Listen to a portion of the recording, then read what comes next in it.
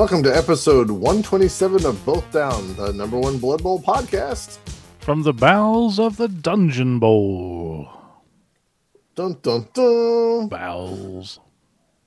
Bowels. I am Scott Prime, and with me is Steve Kilowoggy Campbell. How's it going, Scott? I'm doing well. How about you, sir? Doing well as well. And speaking of wells, things that are holes in the ground, we've got Dungeon Bowl. Man, you just went right for it. We sure did. It's Dungeon Bowl special, man. I was gonna tease about it, and you just went right into it. It's in the title. It's coming out the day of the release. Right. Our non-disclosure agreement, which if we had one, we couldn't say we had one because that would break the non-disclosure agreement. So we're allowed to talk about a preview copy that we got.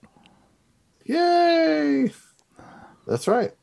We're going to break down what, and I think everybody knows what's in the box. We're going to break down how does it play. We're going to talk about some of the fluff behind it compared to the old Dungeon Bowl. And then we're going to talk about, is this worth it? Is this something you want to purchase? Is this a must-have item? Or is it, do you really need it type deal? So, yep, that's pretty much it. That's going to be the whole episode, and then shout-outs at the end.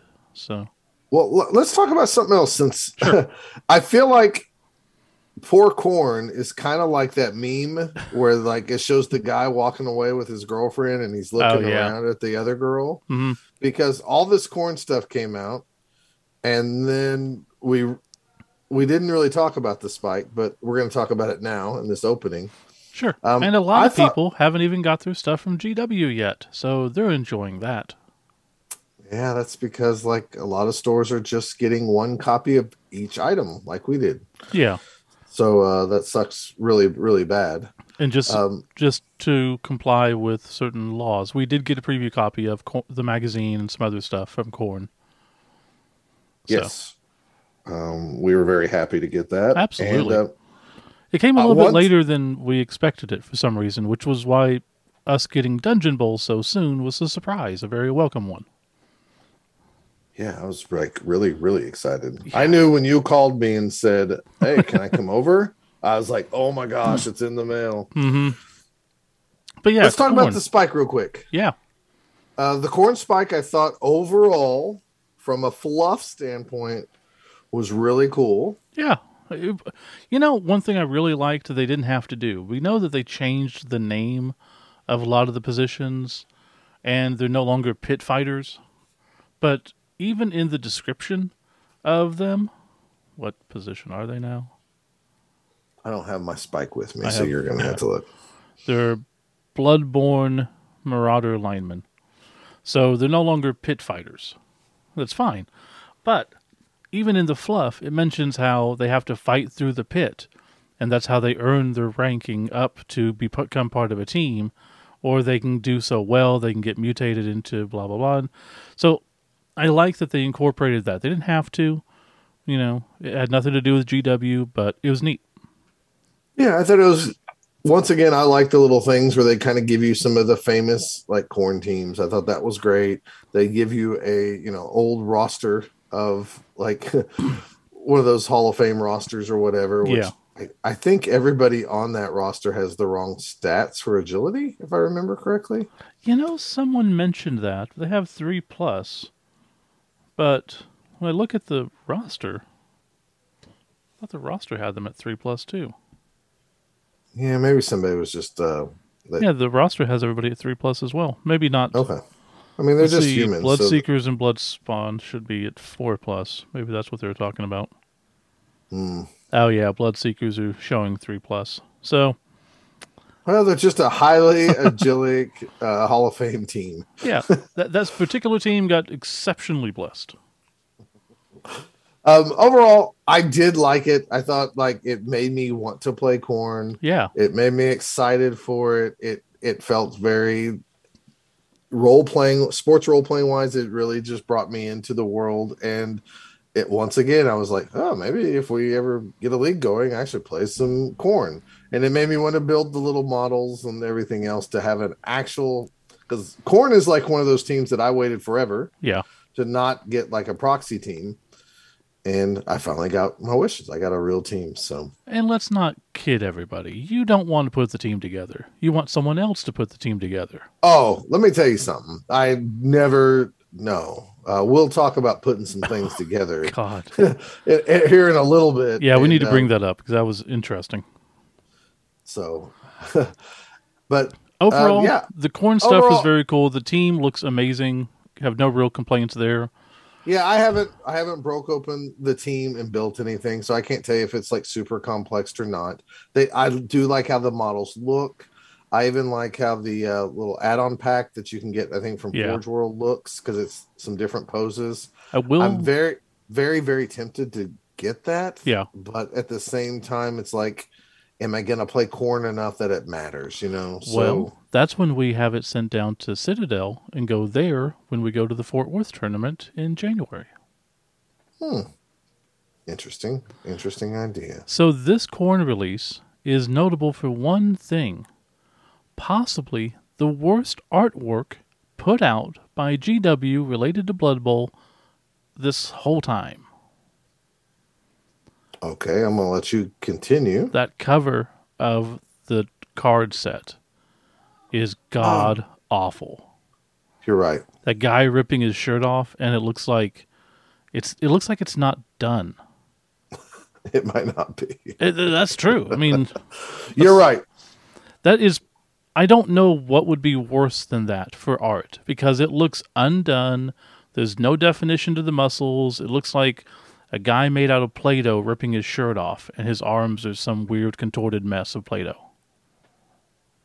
And I'm not going to disagree with you. And if you did draw that, I apologize. I don't mean to be rude, but it ain't good. And if you'd like to come onto the podcast and defend yourself, feel free. Overall, the cards are just like they were. You know, we like half of them. We don't like the other half. So we don't even have to go into that. I like when people say, the Blood Bowl podcasts are just GW fanboys. They never say anything negative. Have you listened to us? We have railed against those stupid blank cards for so long. Yeah. I really do wish they just wouldn't have those blank cards in there, so I would buy them. Because I know at some point in my life, well, even now, like, I think of, like, what if we tried this league and we played with the cards and we tried that for a couple seasons? And I mean, it's probably not going to happen, but at the same time, I want it to happen. So I don't have the option because I'm not going to buy. I'm not paying nearly $30 for half the stuff that I just don't need. Maybe I'm too old, or maybe I just don't want to buy every stinking thing because I just won't use them. So it's useless to me. The dice, I think, are pretty. Yeah. I was gonna say we're both pretty much at the point where we just buy the spike and the dice.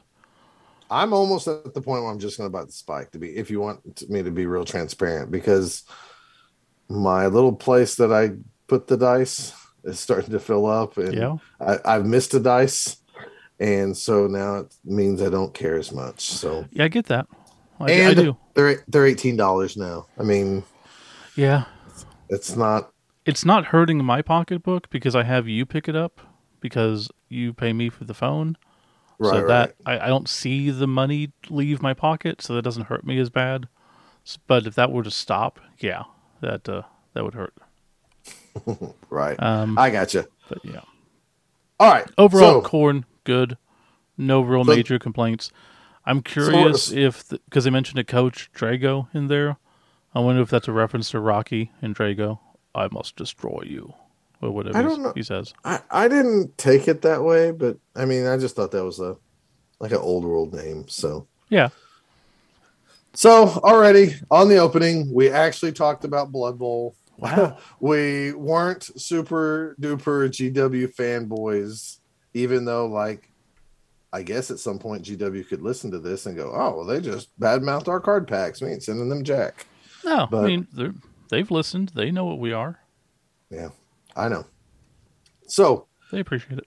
Without further ado, I think we should get to the main topic of this wonderful podcast, which is Blood Bowl, or in this case, new product of the Dungeon Bowl box set. We'll be right back.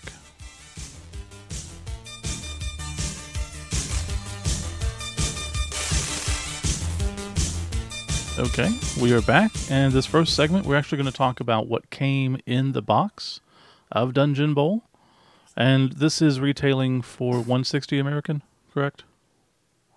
That's the last thing I heard.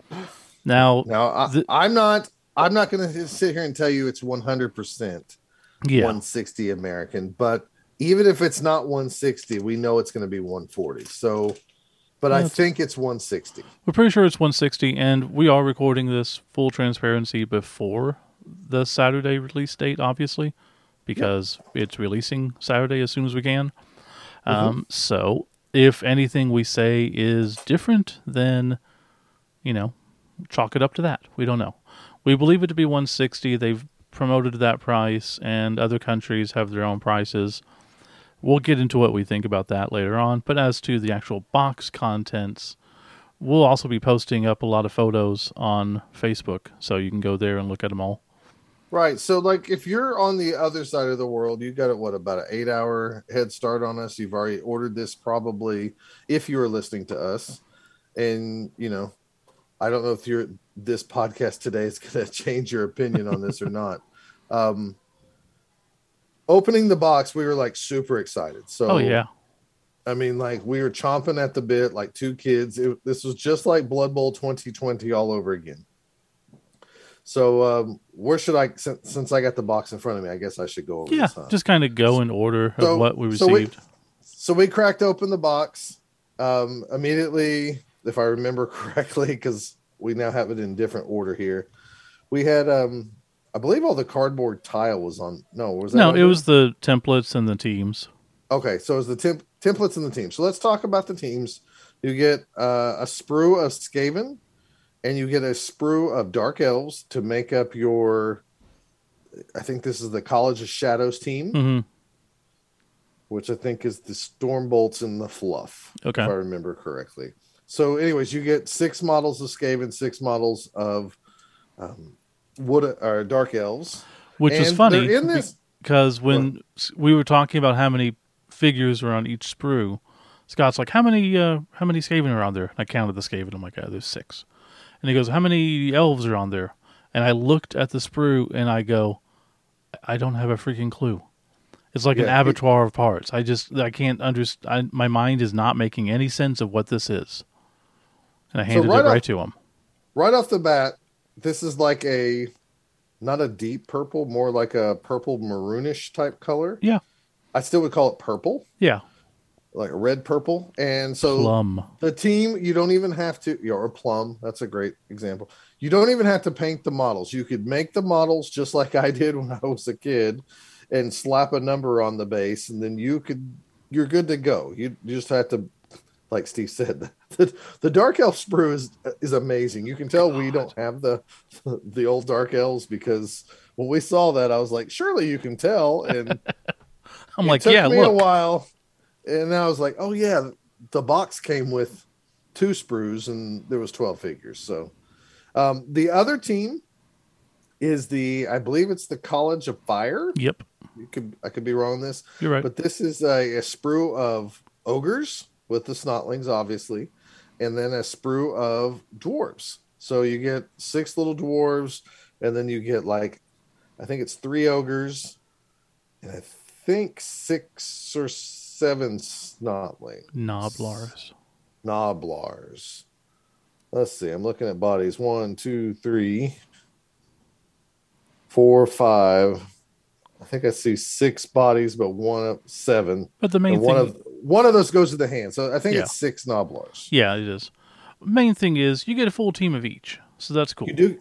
Yeah, you do get a full team of each. This one is in a more orangish red, so that you can definitely tell them apart. If you were buying this, let's say you weren't buying Blood Bowl, you wanted to buy Dungeon Bowl and just have your own box of a game, you don't have to paint them. You just have to put them together, put a number on them. Yeah. You're good to go.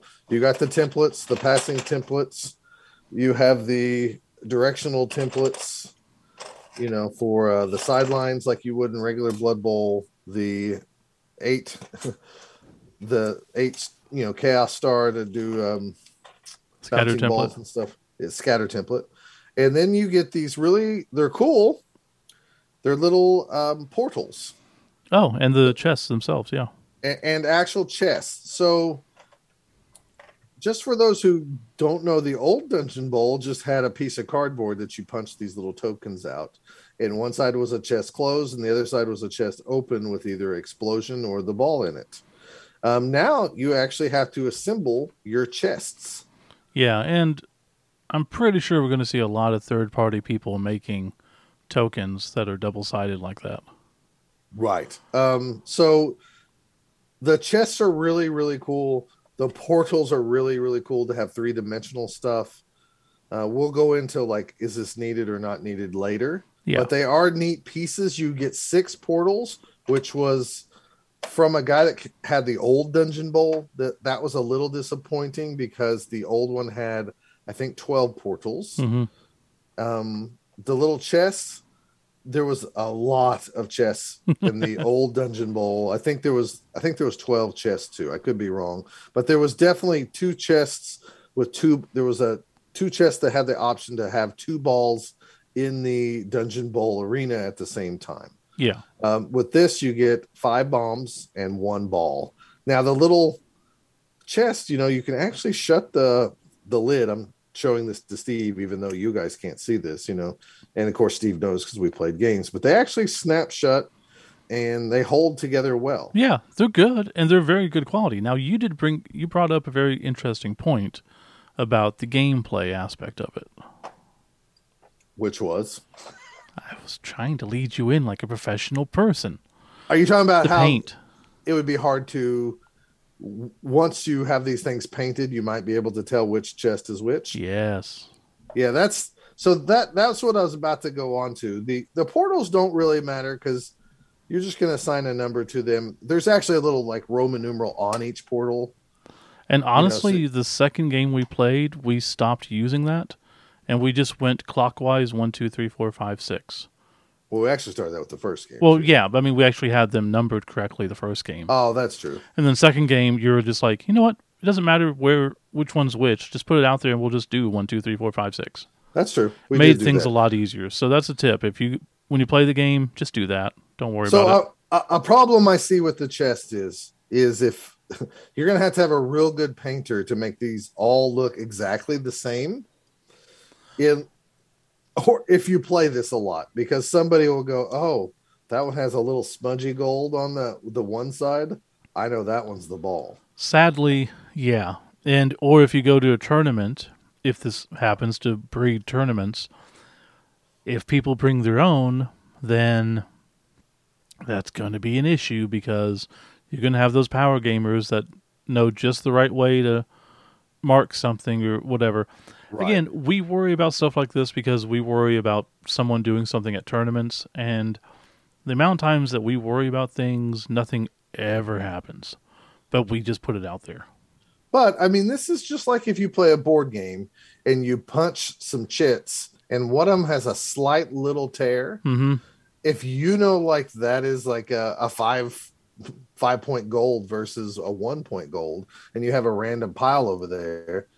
I played games where I don't pick my own tokens. The one new guy who's there, I go, just grab me a token because I could cheat if I wanted to, and I don't want to cheat. So I've been in that situation before. We've already talked about how you could use the little chests as placeholders and then put a token underneath them to represent where the ball is so you could mix it up. Yeah. Just so everybody know, I put the chests together, and when me and Steve played our game, I actually kind of just shook them some. Well, we had Jennifer arrange them the first time, and then I shook them the second time, and all the little lids stayed on tight. And then I just set them in order. I mean, the fact that they're not painted, we couldn't tell jack. Matter of fact, Steve was having a hard time seeing, like, is this the ball? Is this the ball? I was having to look real close because the ball ones and bomb ones are basically almost the same. Yeah, they just have gold in all of them. Yeah. And then a bomb is either in the bottom of the gold or the ball is. And they're actually really well sculpted. Oh, they are. I really like them a lot. They're beautiful. You get 2 Blood Bowl or Dungeon Bowl cheat sheets, which is like a pamphlet thing like we got with Blood Bowl on really nice material. It has that kind of, feels almost soft. The finish does. Yeah. It talks about the pregame. sequence, the post game, teleporting, chain reactions, all the stuff you kind of just need at a quick glance. You get 2 of these. You get instructions on how to build your models. You get this nice piece of like cardboard to separate stuff that has like a lot of product on it. So I'll put that back here. It's kind of a throwaway thing, but I really like those in the boxes. Yeah, they're neat. Because if I had more room, I'd hang them up and have like a little bit of artwork. Oh gosh, you're weird. I don't know about that. All right, so I'm trying to get this where I can see it better. So it does come with a rule book. And yes, it comes with a hardcover rule book. As of now, everyone probably realizes this, and I'm pretty sure I'm 90% correct. It has no UPC on the back of it, so there's no standalone selling of the rules. I don't think. No, you have all your dungeon pieces. You have like rooms. They're double-sided, so like one side will have like a dragon, a baby dragon in there. Or the other side will have a fire pit in there. Screw that dragon. It comes with 2 dugouts. It comes with 2 end zones, and it comes with a whole bunch of these little 2-space doors, and a whole bunch of those. Screw the doors too. Say that again. I said screw the dragon, screw the doors. Yeah, Steve. We'll talk about that when we set the dungeon. Yeah. It comes with some really cool transparent and regular dice of the color purple. The orange dice are freaking amazing. Love them. The purple dice, why couldn't they just be a little bit more transparent? Well, they just picked a color and went with it. I mean, I like that they're purple, but they are a dark purple, and they're kind of hard to tell they're transparent unless you put them up to the light. Yeah. The orange ones really, really pop. So, of course, me and Steve like them. I like both of them, though, because this is not, they're plain, transparent, not speckled, nothing like that. And they're a color we don't have. So I like those too. Exactly. I like Steve. I like the color purple. It's like one of my favorite colors. But I'm with Steve. If I had to pick one set of these dice, I would take the orange in a heartbeat. Oh yeah, those are so nice. Mean, orange is kind of a both down color, anyways. So, so then it has all, like I said, all the little tiles that you punch out, and that is everything in the game. So overall, as I guess this segment's basically talking about the box set itself. It has a cardboard inlay. I forgot to talk about that. It has nice. This cardboard inlay that I don't know if you should really just keep it or not keep it. Yeah, I don't know. Of course, everything's really high quality. So everything looks really good. It's got a good texture to it. They didn't skimp on anything. You know, they really went all out and did the 3D portals, 3D chests, as opposed to just the chits and stuff. Overall, it's a nice box set. For sure. Now, it is. When we talk about price, we'll get into that later, I guess. Yeah, we'll talk. Yeah, let's talk about that later. I mean, yeah, it's super well produced. It's a GW product. They usually don't half-ass it. Yeah. Really? And if we compare it to second edition, like you did, I think the second edition had more tiles, or maybe they're just bigger. No, they were just bigger. They came with 8 tiles. Okay. But they were like, if I had to guess, because I don't really want to open my box and get it all out. I think it was like a 8. I don't know, like 8 by hell. I'll just open my box and just tell you what they were, since it's almost like 8 by 10. Let's see. Now these squares are shorter, so this is a 8 by 12. There was 8 by 12 squared like templates that you could lay out, and they had like thicker walls in places. So, but there was no like paths of like 2. So in this Dungeon Bowl, you have halls and stuff like that. In the old Dungeon Bowl, you did not have that, unless you kind of constructed your dungeon to look that way. Mm-hmm. So what should we go into now? I don't know, because we kind of shoehorned ourselves into this segment of just talking about the box. So it's kind of like all we have to say about the contents. Now, in again Oh, transparency, they did let's send us talk. stuff, but they also did send us some goblin stuff. With dice and Yeah, we got a Goblin Field, which is like pitch. a Yeah. we got a. It's just a reissue of the old Goblin Field, but with the new 2020 style of the red and blue. Mm-hmm. We got the new Goblin dice, and I heard somebody say they're like speckled, black and green with green inlay and stuff. They're pretty nice. Yeah, I mean the dice. I like dice, so Yeah, I mean, I don't know what to say other than that. We were told we were going to get cards. We did not get any cards. that's fine. And I mean that just And happens. no, we're not complaining at all. But so I don't know if those are still going to come in for us to review. I would have liked to seen just like maybe like what star players and stuff are in there because that's always interesting. Yeah. It seems odd that they're releasing goblins again. Like, I don't know. I don't know what to say about that. Well, they're trying to catch up everything that they did in 2016 to the 2020 like packaging and stuff. Yeah, That's what I think. Besides, a lot of people missed out on dice, so this is one way to get dice. that's true. Um, Overall, the box, like going back to this box set, if it's $160, I feel like here's my complaint. Are we talking about this now? Yeah, let's go Okay. ahead and do this. It's not worth it. I mean, I I can't. $160 for what's in there. I can't see it. Like I can understand it, but I don't know. It seems like it should be 140, 120. Because I get that put together, the Dungeon Bowl pitch is probably bigger than a regular pitch, but it doesn't feel like enough pieces for the price. Yeah, And I don't want the teams. I mean, I understand you have to have teams in there, but if it's a standalone game, those are kind of.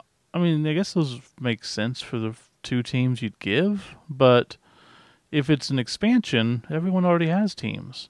So if you have a crap ton of teams, you don't need those sprues. This is a hard one for me Yeah. because sometimes we pay a lot for nostalgia. Mm-hmm. And I want it. I'm going to get one. But I think this is if you're I'm going to use Phil because Phil played Blood Bowl way back when. Jeff Gallenbach played Blood Bowl way back when in second edition. If you're my age and you remember when Dungeon Bowl came out and you got that like, so Blood Bowl is NFL and Dungeon Bowl is the colleges because of the College of Magic. You want this just to kind of feel complete and for nostalgia. Is it really worth it? Here's what it would have to take for me to say, like, this is a must buy. If you own the old Dungeon Bowl, your heart's probably not going to be settled until you own this just because you feel like you need it. If you're going to run a Dungeon Bowl league, this will be worth it to you. If the box itself had 6 more portals and they had 6 more treasure chests with another one that had a ball in it. And when I say 6 more portals and 6 more treasure chests, I would be fine with cardboard ones. I don't need the model ones here. Yeah. I would be fine with something I press out of the piece of cardboard, I shuffle them up, and I can put them on the board. That's all I need for me. I would like the option to have a dungeon that has more than just 6 portals. I would like the option to have let's play. If we had a league, we could have a mid-season tournament and every game is played with 2 balls into the stadium. That would be an amazing option. And I feel like maybe if you had double the pieces of the dungeon just for options. Now, granted, you could probably buy any other kind of GW type board game that has tiles like this, and I believe that GW even sells their own tiles, Yeah. you could add to this. So it's unfair to say it totally needs that. And But honestly, if we had twice as much, it'd be hard to use it all. And you want double the portals, but we played a game where we almost ran out of room to where we could even put portals, according to the right, rules. Now, of right, course, we can always modify rules to meet our needs, but still. right. I'm just saying it since I had the old one, I remember getting it for Christmas.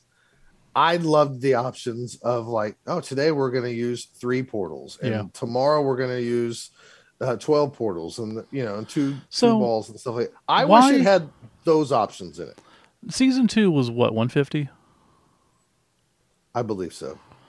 So, Season 2 did it really come with more stuff than this? Um, Because why is it we feel like Season 2 was such a good value, but we don't feel like this is a good value? because me and you, Scott and Steve, are probably, even if we had a Dungeon Bowl league, let's say it starts in January, Mm-hmm. I don't think we would ever cobble together a team that's unified in the same team colors. Oh, And jeez. we will talk about the Yeah, teams we in have the to talk Team about that Fluff. later. We haven't talked about that yet, so we're kind of getting off track here. But me and you will probably never use these teams. Yeah. We're never gonna take apart these teams to make the colleges shadows or the colleges of fire. If we played That's either true. one of those colleges, we would just go grab our models. And hell, you might say, hey, my dark elves are blue. Is your Skaven team blue, Scott? And I go, sure. And you go, let me borrow some of those because I got a league game Yeah. tonight. I want the colors to be similar. And you're But right, because that's one thing is Season 2 came with 2 brand new Blood Bowl teams, new to the universe, and they were right. in there. Whereas this has 2 teams which are new to the universe because they're new to the game and they're in the game, but they're made up of figures we already have or have had access to. I don't think if this box would have showed up and it had no teams in it, but had the rule book and all the other components, and let's just say it was $80. Oh, I think me in a and you would have heartbeat. been just as excited for it as it is now. Now Now, I would still say I wish I had more portals. I love honestly, the $80 I would be too low because rulebook, dice, and everything else. I mean, that's probably true. realistically, 120 for that I'd be okay with. I think you mentioned the nights that we played.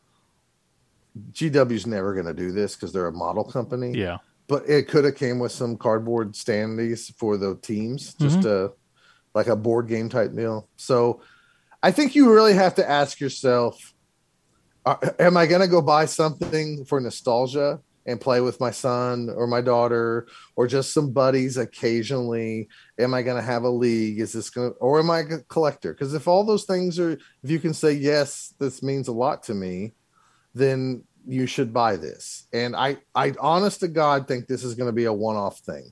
They haven't told us Jack. We were excited that they told us that, hey, we're sending you a copy of Dungeon Bowl. But the fact that there's no UPC code on it, that we're kind of like, I mean, we're just kind of like, what's the right term? We're reusing the Yeah. sprues just in different colors. It's definitely Tells a you want this game, you buy this game, and it'll never happen again.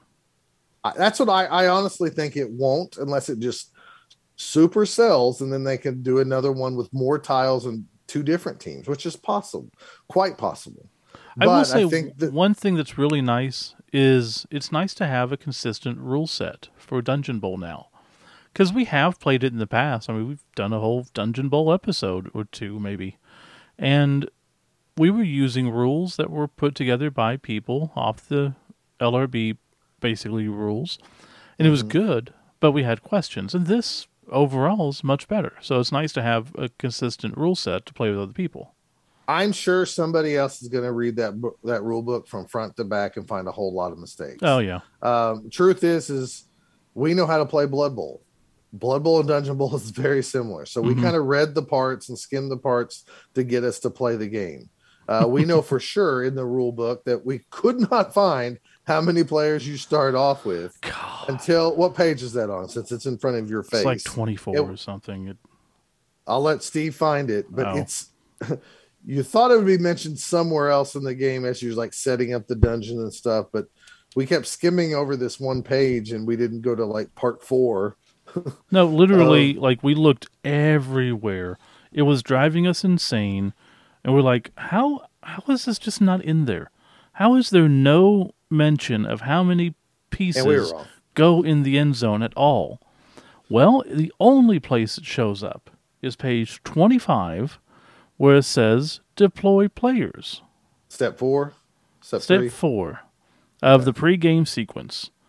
Starting with the coach who has the first turn, coaches deploy 6 players from their roster within their end zone. That's the only mention of it in the whole book. And it's not mentioned in the quick guide. It's nowhere else. It took us Right. forever, and we were literally driving ourselves crazy. Yeah, we were like, they couldn't have missed this. And we kept skimming the book because I mean, old veterans are not going to read this book. They know how to throw a block, they know what happens with this and that. So it's right there. What'd you say? Page 24, 25. Step 25. 4. Step Pre-game 4. sequence. Yep. I mean, we went through the whole process of laying out the dungeon and like, okay, but how many players? Well, it's got to be in there. And Then it kept going, put the players in the dungeon. Put the players in the dugout. Put the players in the dungeon. It's like, who? Where? How many? Come on. um, we're paying for a lot of nostalgia here. That's what I truly, truly believe. I also think I'm the age that they're going to. I do not see um, a player like a younger player, like a Michael Grubb who plays in our Mm-hmm. league, a Kindle who is a Chaos Cup champion but younger, and he started playing Blood Bowl on the computer or the video game before he ever hit tabletop. Hey, I Dungeon Bowl was a video game. That was out there. Yeah, but it didn't make it that it didn't make it enough. Nope. I liked it, but I could never find like live people to play. God, Um, no doubt. this is probably not for them, and I'm just being honest. I mean, it's gonna be this us older guys who remember the nostalgia of the other thing, and I can't say this enough. Unless you're going to run a league, and at least this is my opinion, Blood Bowl to me is not fun for one-off games. Tournaments are different because I still kind of build fluff into my tournament team. It's something usually I played in the league or in the past, or I care about the players. And you're And traveling to a location just like that team would right. travel to the tournament and meeting And it's people. not a really a one-off game, it's a tournament, Yeah, right? there's Versus consequences. right. Now I I just don't like saying, "Hey, Steve, want to come over and play Blood Bowl?" And he goes, "Yeah, I'll throw That together a has team." And never happened. it's just never happened. And I got to have the role playing side of it. I got to name my players. I got to care about it because when it's my team, my decisions are different than when I'm just playing for fun. Hmm. And usually playing for quote fun in a one off game is not fun to me. Yeah. With all that said, would I like to have a league with this game? Well, we can get into that later. Should we do that Yeah, we can do later? that the last one. Okay. Again, value wise, is the value there? It's a tough call. A brand new player, they just got season 2 last year. They're loving Blood Bowl. This comes out, it's $160. Do they buy it and will they be happy? I don't know. Because Right. if they bought an ogre team or a dark elf team or a skaven team, it's just more figures that they're not going to use most likely. Right. Or, you know, they bought Blitz Bowl and they bought those teams when they went on clearance. So now I mean, they, that's a good point. If you have Blitz Bowl and you have all those other like teams, you yeah, could use these models for that. But it's uh, a tough call. yeah, and we just don't know. I mean, we hope everyone enjoys it and finds the value in it and loves it. That's awesome. We don't hate it. We don't want to put that out there. We're not saying don't buy it. It's just a hard call when it comes to that price point. And Yeah. that wasn't the case with the last thing that was put out. Season 2 was so easy to say, there's everything you need. Rules, pitch, teams that are brand new. And I don't know. I don't really get why there's such a difference between that one and this one to me mentally, but there is. I think we've talked enough about this. Yeah. Let's talk about playing some Dungeon Bowl right after this break.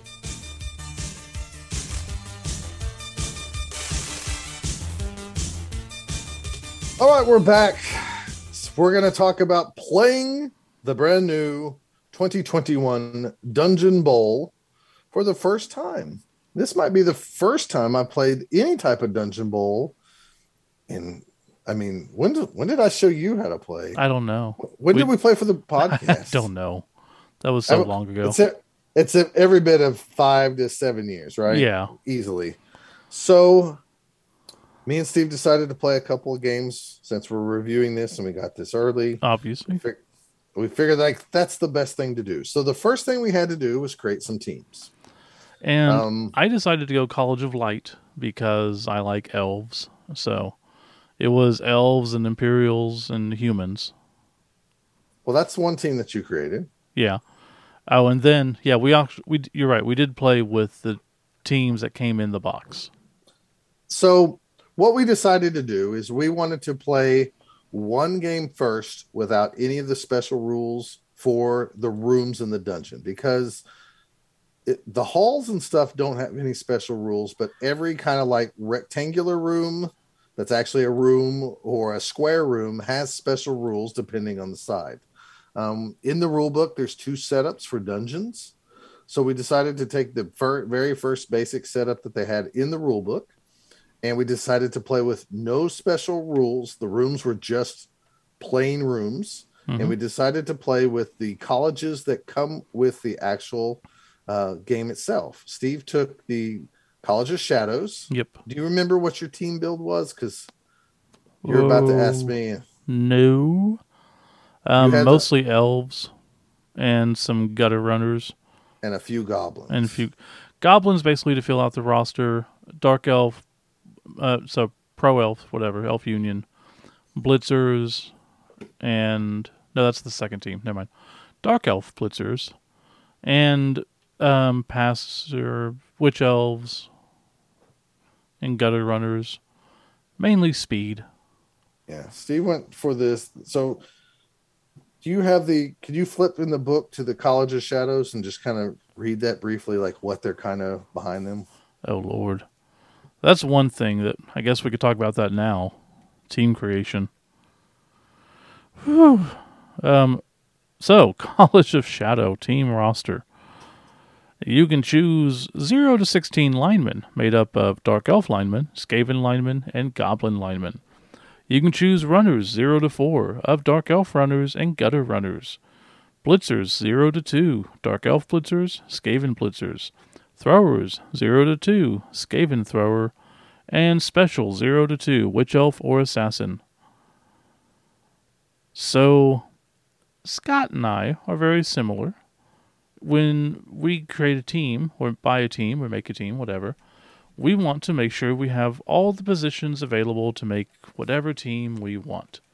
So, it's not unusual for us to have 12 to 16 linemen, just in case we want to do a full lineman team sometime and be idiots. Yeah, we're pretty stupid on that. Yeah, like if you have an amazing painted team that only has 12 figures, like it's a basic human team for tournaments, I probably won't buy it because I'll go, but what if I want the other linemen? What if I want the other catchers? I need this, I need that, which is really stupid. And I missed out on some great teams, but I want a chance to fill out.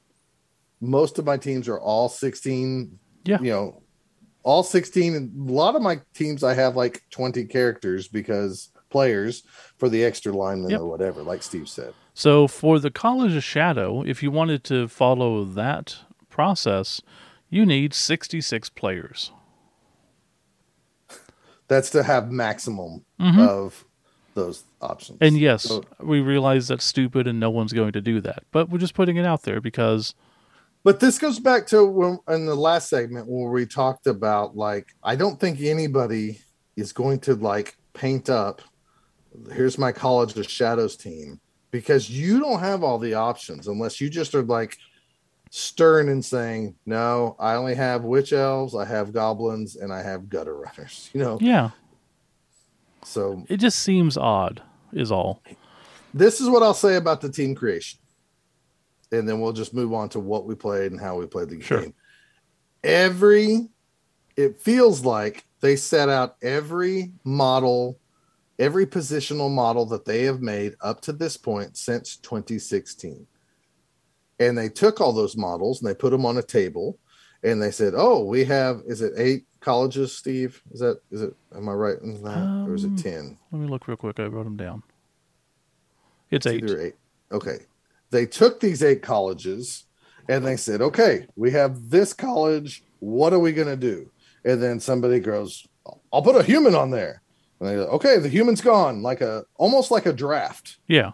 Okay. And then they're like, okay, the human's off the table. Well, I'll take I'm going to take a Marauder and put it on that team. Okay, the Marauder's gone. All right, well, I'm going to give this one the Nurgle Rauder. Okay, the teams it's gone. They are more consistent than that. It doesn't feel like they're actually drafted. They are, but what you will not see in Dungeon Bowl up to now, there's no Norse, there's no Amazons, there's no Chaos Dwarves, there's no vampires, there's no Khemri, there's no High Elves. No, of course not. For example, if it hasn't been made from 2016 up in the newest form, you will not see this in Dungeon Bowl, which I get why they did that, because somebody's buying this the first time. They want to have a model for them to go to and get. I get that. I'm not complaining. It's just... Should I talk about that now? Should I leave that? You do whatever you want. Because when we're talking about this, like, this is all nice and all, but this is literally every figure from 2016 on. How are people supposed to get these figures? I don't know any game store that is just sitting on tons of boxes of teams. Right? And they don't sell individuals. No.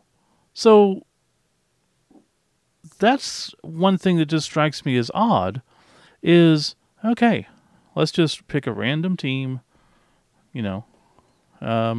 College of Death. We can do skeleton linemen, zombie linemen.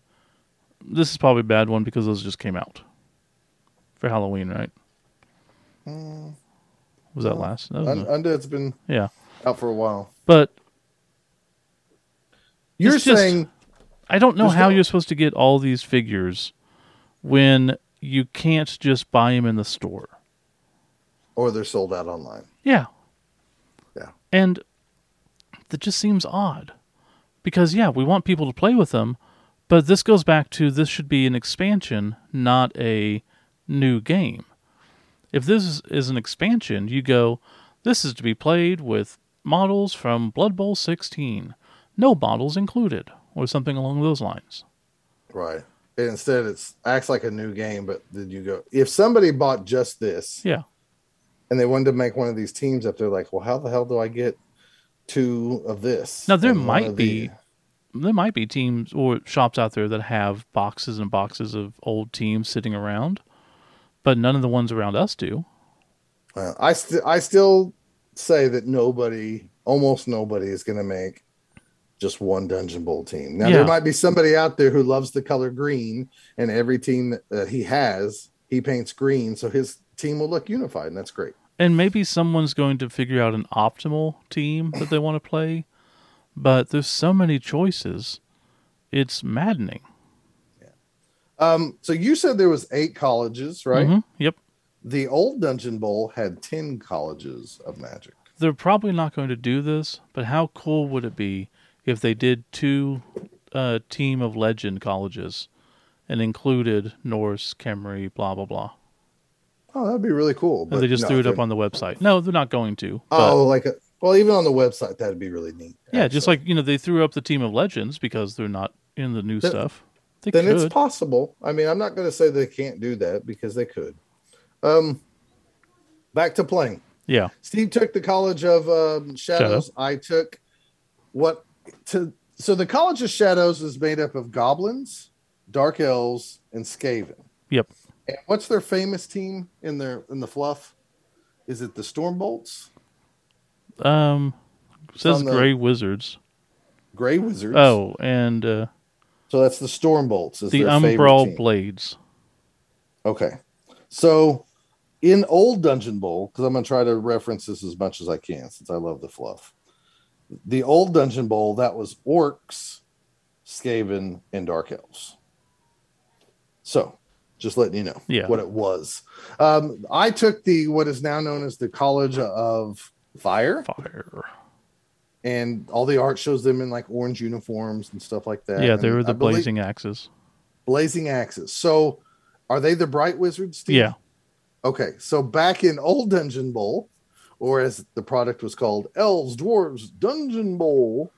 And that is one cool thing about this, too, is like specifically for College of Fire. It says, the Bright Wizards of the College of Fire have always been the blah, blah, blah, blah, blah, blah, blah. So it does reference the old teams. The Gray Wizards, the Bright Wizards, etc., etc. So that's neat. The old famous team, which is kind of like the Reekland Reavers of the Dungeon Bowl back then, was the Blood Axes, and they were a team of just dwarves and humans. So I'm just letting you know. Okay. But now they're ogres, nobblers, dwarves. Mm-hmm. So I took 3 ogres. I took 2 dwarf blockers, I believe. 1 troll slayer, 1 runner, 1 blitzer, and then I think like 4 or 5, maybe 6 nobblers. I think it was 6. I had a lot more players than Steve. Yeah. We both took. I was initially going. I was gonna say I was going to initially go with 0 rerolls, and you told me to change my team. So I took 2 Witch Elves, 2 Skaven Throwers, 2 Dark Elf Blitzers, 2 Gutter Runners, and then some Goblins to just fill it out. Right, you're a Goblin lineman. Just so everybody knows, rerolls for every team in Dungeon Bowl is 50K when you buy them, and later in the season, if you're playing the league, they're 100K. So every team is equal on that. So we set up the dungeon as like it was showed in the book. Mm-hmm. We went through all the steps, which is you roll a dice, and then whoever has the highest dice, you start putting out the little treasure chests, and you can set them in any room that's not connected to the end zone. Is one of the rules. So we started setting those out, and then after we set all those up, then it goes. Since I set out the first treasure chest, Steve set out the first portal. Yeah, and the portals cannot be within 2 squares of the treasure chest. It also can't be in the starting, like the dugout, not the dugouts, the end zone, same rule. Next to or on one of the connecting pieces of that. Of the end zone, right? Yeah. So same rules as the treasure chests. Yeah. If you place a treasure chest, in the right way, it could make the portals kind of like awkward and stuff. So yeah, that was interesting. So we set up, and we put our 6 players in each end zone, and then it was off to the races. We just alternated turns. In Dungeon Bowl, we didn't set a time limit. It suggests you could. There's no turn limit. There's not 8 turns. There's not 16 turns. It's just the first one to find the ball and score. And get it to the opponent's end zone. Yep. Ironically enough, Nuffle said, "Oh, you're going to play a practice game just for the fun of it? Well, I'm going to make this interesting." The ball was in the very last treasure chest that we opened. So we had 5 explosions. So when you open a treasure chest that doesn't have the ball, it's an explosion. Your player's knocked down. You make an armor roll. You move on. So some guys can get hurt. So starting off, it was interesting to me that because, we have 6 people, and I started, and we can't bring in someone on the first turn. That's fine. Oh, that's true. I'm glad you said that. The very first player can't bring somebody in on the first turn.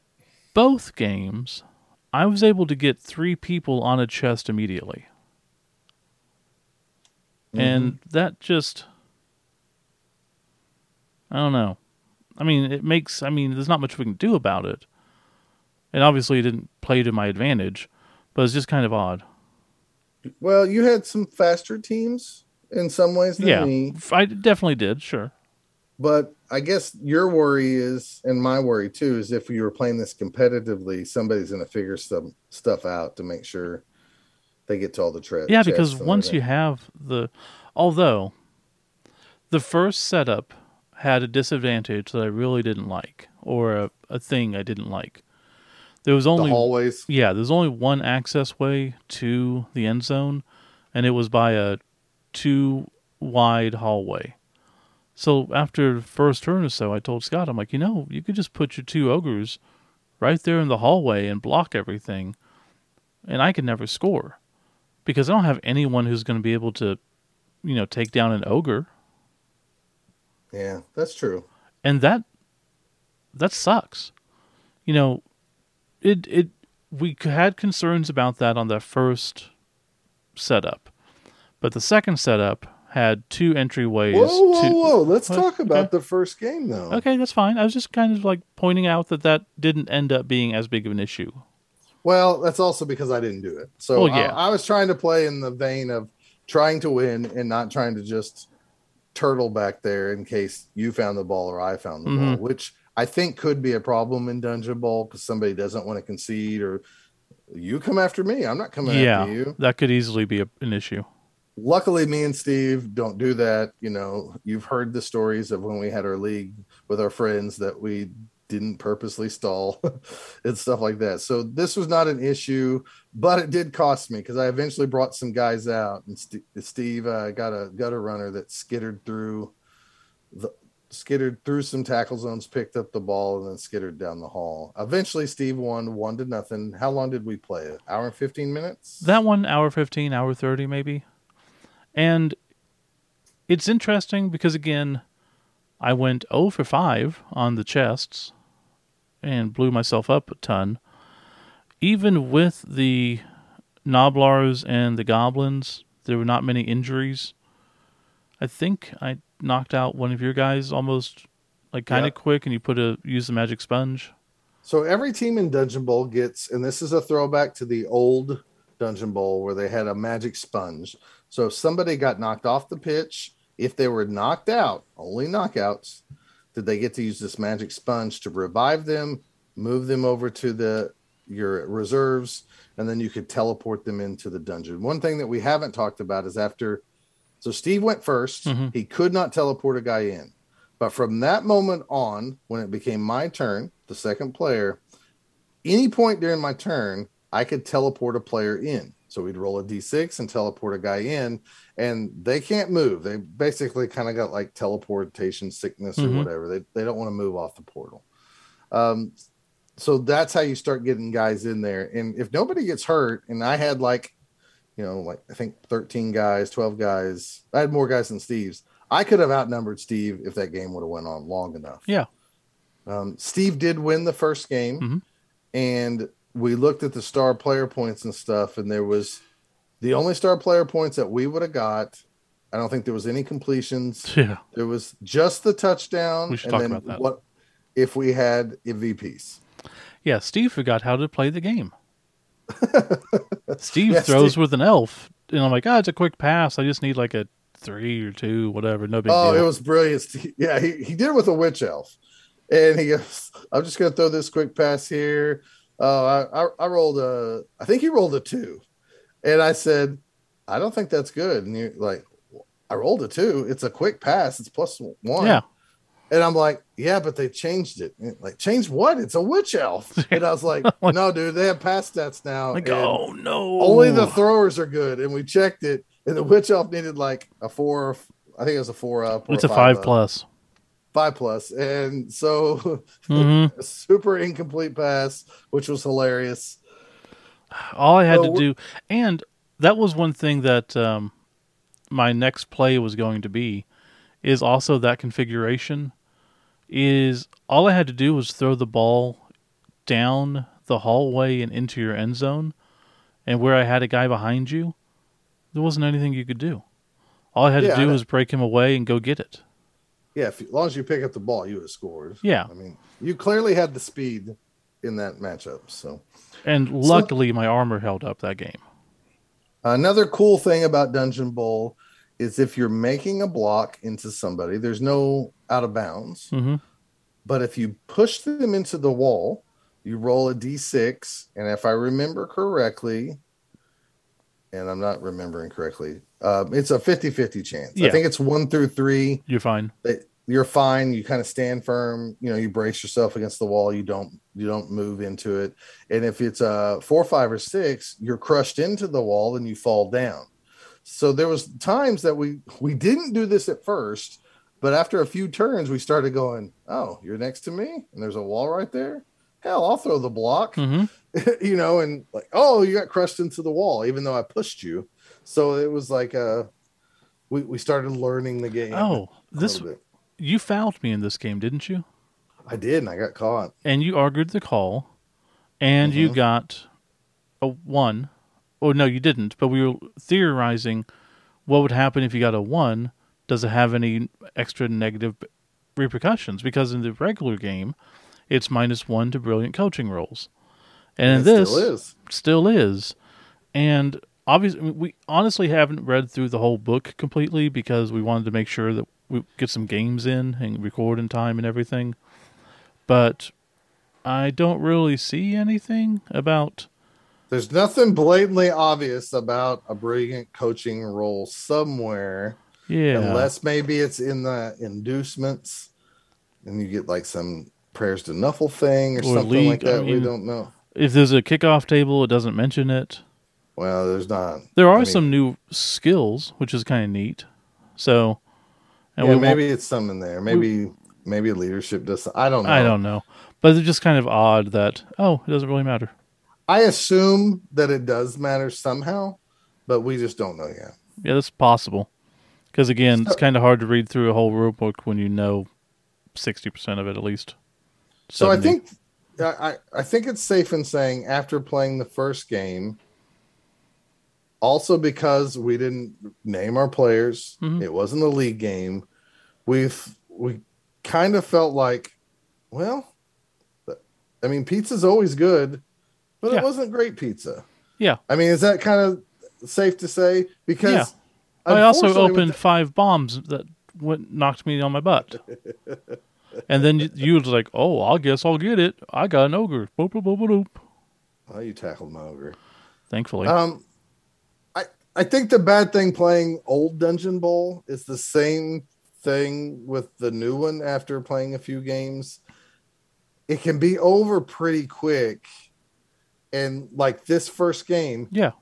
it's really hard to skill up because you don't get that much experience. And if this was a league game, you're not moving your players much. And I theorized that maybe we should get like 1 star player point for opening up a chest.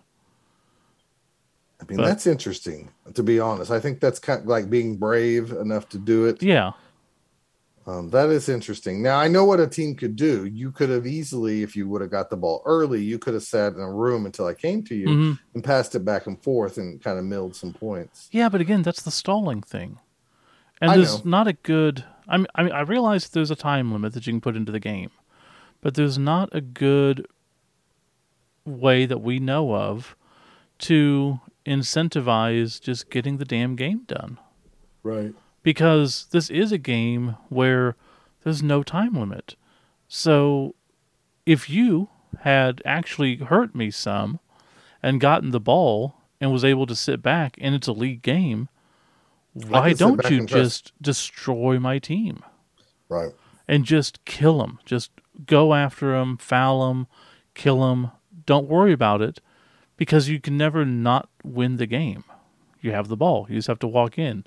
Even if you bonehead 100 times in a row, 101 time, you're going to do I, it. I think these games would be best served if you did have a time limit, no Yeah. matter what, even if you're playing one off games. Um, let's go to game two. Yeah. Game We are two, both. We I changed my team. You stayed You the changed same. your team. We did the second dungeon that's displayed in the actual rule book. Hmm. I was going to change teams too. And then when I looked at the mess of like, hey, I didn't want to dig up a whole bunch of models. That's Yeah. just the truth. Because I was going to take a new team because Steve said, I already got this team ready to go. College of Light. Boom, I'm ready. And then I was like, you know what? I don't want to mess with this. I don't want to go to like 4 cases and pull out, 11 miniatures just to play a game that could last an hour and 15 minutes. Yeah. So I played with the Blazing Axes or the College of Fire again, same exact team. We just had a different layout. You said you had the College of Light? Yeah, I took one Imperial Thrower, one, no, two Elven Blitzers, one Human Catcher, one Elf Catcher, and then a whole bunch of Elf Linemen. So what is the main races on that team, just in general? Yeah, it's Elven Linemen, Elven Union Linemen, Imperial Retainer Linemen, Elven Union Catcher, Human Catcher, Elven Union Blitzer, Elven Union Thrower, Imperial Thrower. Okay. So it's Elven, Union, Imperial, and the Human Catcher for whatever reason. Okay. Again, it sounds like a draft up at the guys in 3 to Vlog. Kind of, yeah. So this team in second edition, if you're looking for the sponsors of the Light Wizards, would have been the team called the Doom Forgers, which was consisted of dwarves, werewolves, and a few halflings. Actually, it says this was a halfling team, was onto a loser before it began until they started recruiting drive, adding dwarves and werewolf players. So mainly a halfling team that added werewolves and dwarves. Yeah, that definitely sounds like a more interesting team. We'll get into that. Let's talk about the game. Yeah. So again, I got to go first, right? Yes, and this time we decided to play with all the special rules on the rooms. Sure did. And we had the baby dragon room, we had the kitchen. We had the flooded room. The dragon, if you activate, he'll try to attack you. If he gets a 5 or a 6, you get knocked down. Right. We had a room where it added extra damage if you get knocked down. We forgot about that. It was like the armory. Yeah. I think it was the armory. We had other rooms that didn't really come into play. And then we had the chasm. With the lava. Yeah. And we'll talk about that in a second. There was the flooded room. Yeah. It was harder to go for it. Which we forgot as well. Yep.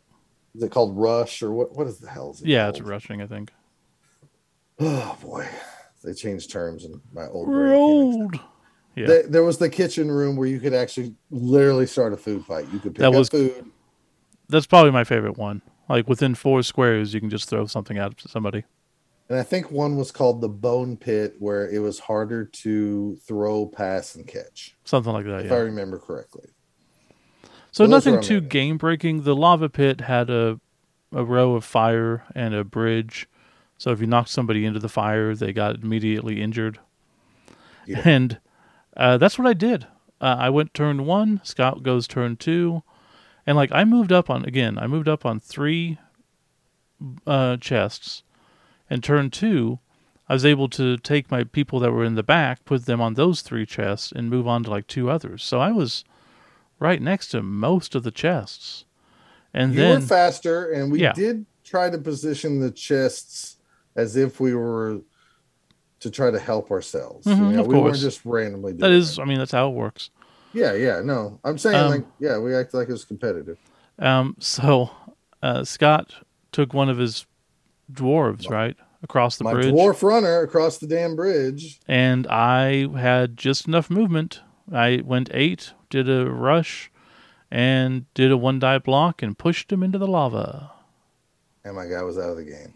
And he was out of the game. And I'm like, this game's going to go well for me.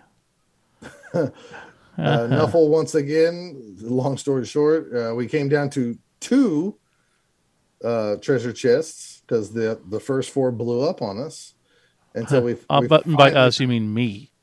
Yeah, I'm 0 for 9 picking chests. Every single time it blew up in my face. And luckily I wasn't really getting injured from them. No, you weren't. I found the chest with the ball. An ogre had it. Mm-hmm. And there was a lot of injuries in this game. There was a lot of knockouts and a few casualties. So you actually had one of your ogres get lost to time and space. That's true. So if you're on a portal and you blip around. So, like if I go from portal 1 to portal 5, and Steve's guy's on portal 5, then he's going to roll the dice again and go to number 3. But if at any time, like I think we had an ogre go from 5, No, he was on 1, he was on and I 1, rolled and got another 1. which So means if he got yeah, temporarily lost in, like, the old rule said in space and time, and then the wizards had to go find him throughout the galaxy to hmm bring him back. This one, I can't remember the description for it, something but similar.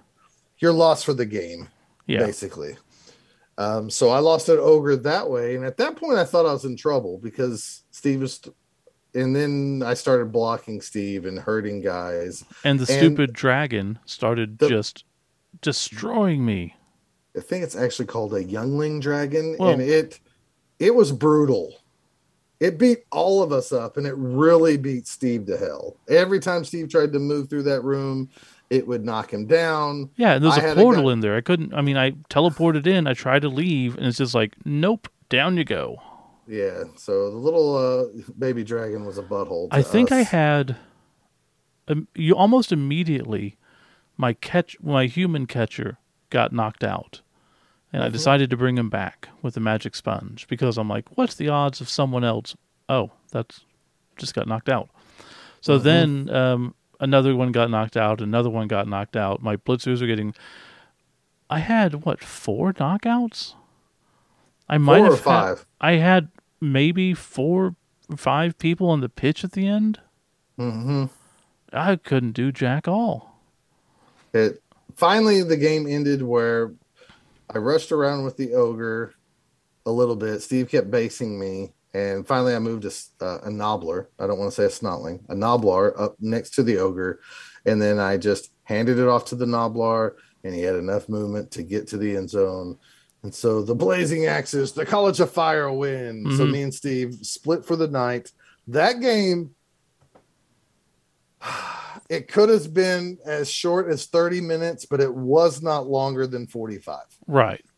And Um, again, that's with us opening 5 out of the 6 chests, and a lot of injury rolls. mhm. And there was a couple of times when someone teleported in, because again, my guys were not getting off the pad because they kept going into 5 and getting destroyed by the dragon. So we had multiple times where we had to roll about 4 or 5 times to get people bouncing around. And if you teleport if you teleport 2 times or more in a turn, you get injured. So I literally had someone teleport in, bounce somebody out, they bounced somebody else out, and that person bounced my guy who just teleported in out. So immediately he was stunned. And I think we're playing that right. It Yeah, sounds like when they bounce around from the chain reaction, if they move more than twice, then yeah, take an injury roll. absolutely. So Now, no Steve did a question, it great. was just You annoying. did a great thing. You, it looked like I had a clear path to the end zone with my ogre, and Steve did this move where he pops out of a portal, goes into the portal, and he pops right next to the closest space he could to the ogre, Hmm. and then he just steps out too, and he gets a tackle zone and marks him. So I got that lucky, was, yeah, but that was a fun little thing. yeah, and that's what you do with portals. Like that, my strategy came to hoping the portals would let me do something. Yeah. And I was going to blitz you, but I had to use the guy who was in the room with the dragon, and he just decided to get demolished by the dragon. Yeah, that was great. I love that. So after playing 2 games, I like it because it's different. And by game 2, we were really like looking on how to set up to, at least if we didn't make the block successful, it would have a chance of pushing into the Hmm. wall. That's nice. Um, we were a little bit more strategic on like where we place the treasure chests and stuff. The biggest mistake I made is I didn't think Steve could get to me when I crossed that fire pit, and he pushed me right into it. So I was kind of mad at myself.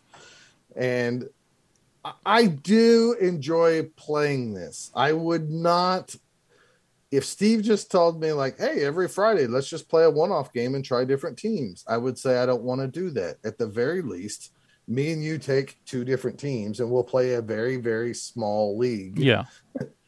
just to And get something going. and again, full transparency, we have not completely read these rules. So we wanted to get this out We to haven't had you. time. We wanted to play the game. We wanted to do the podcast.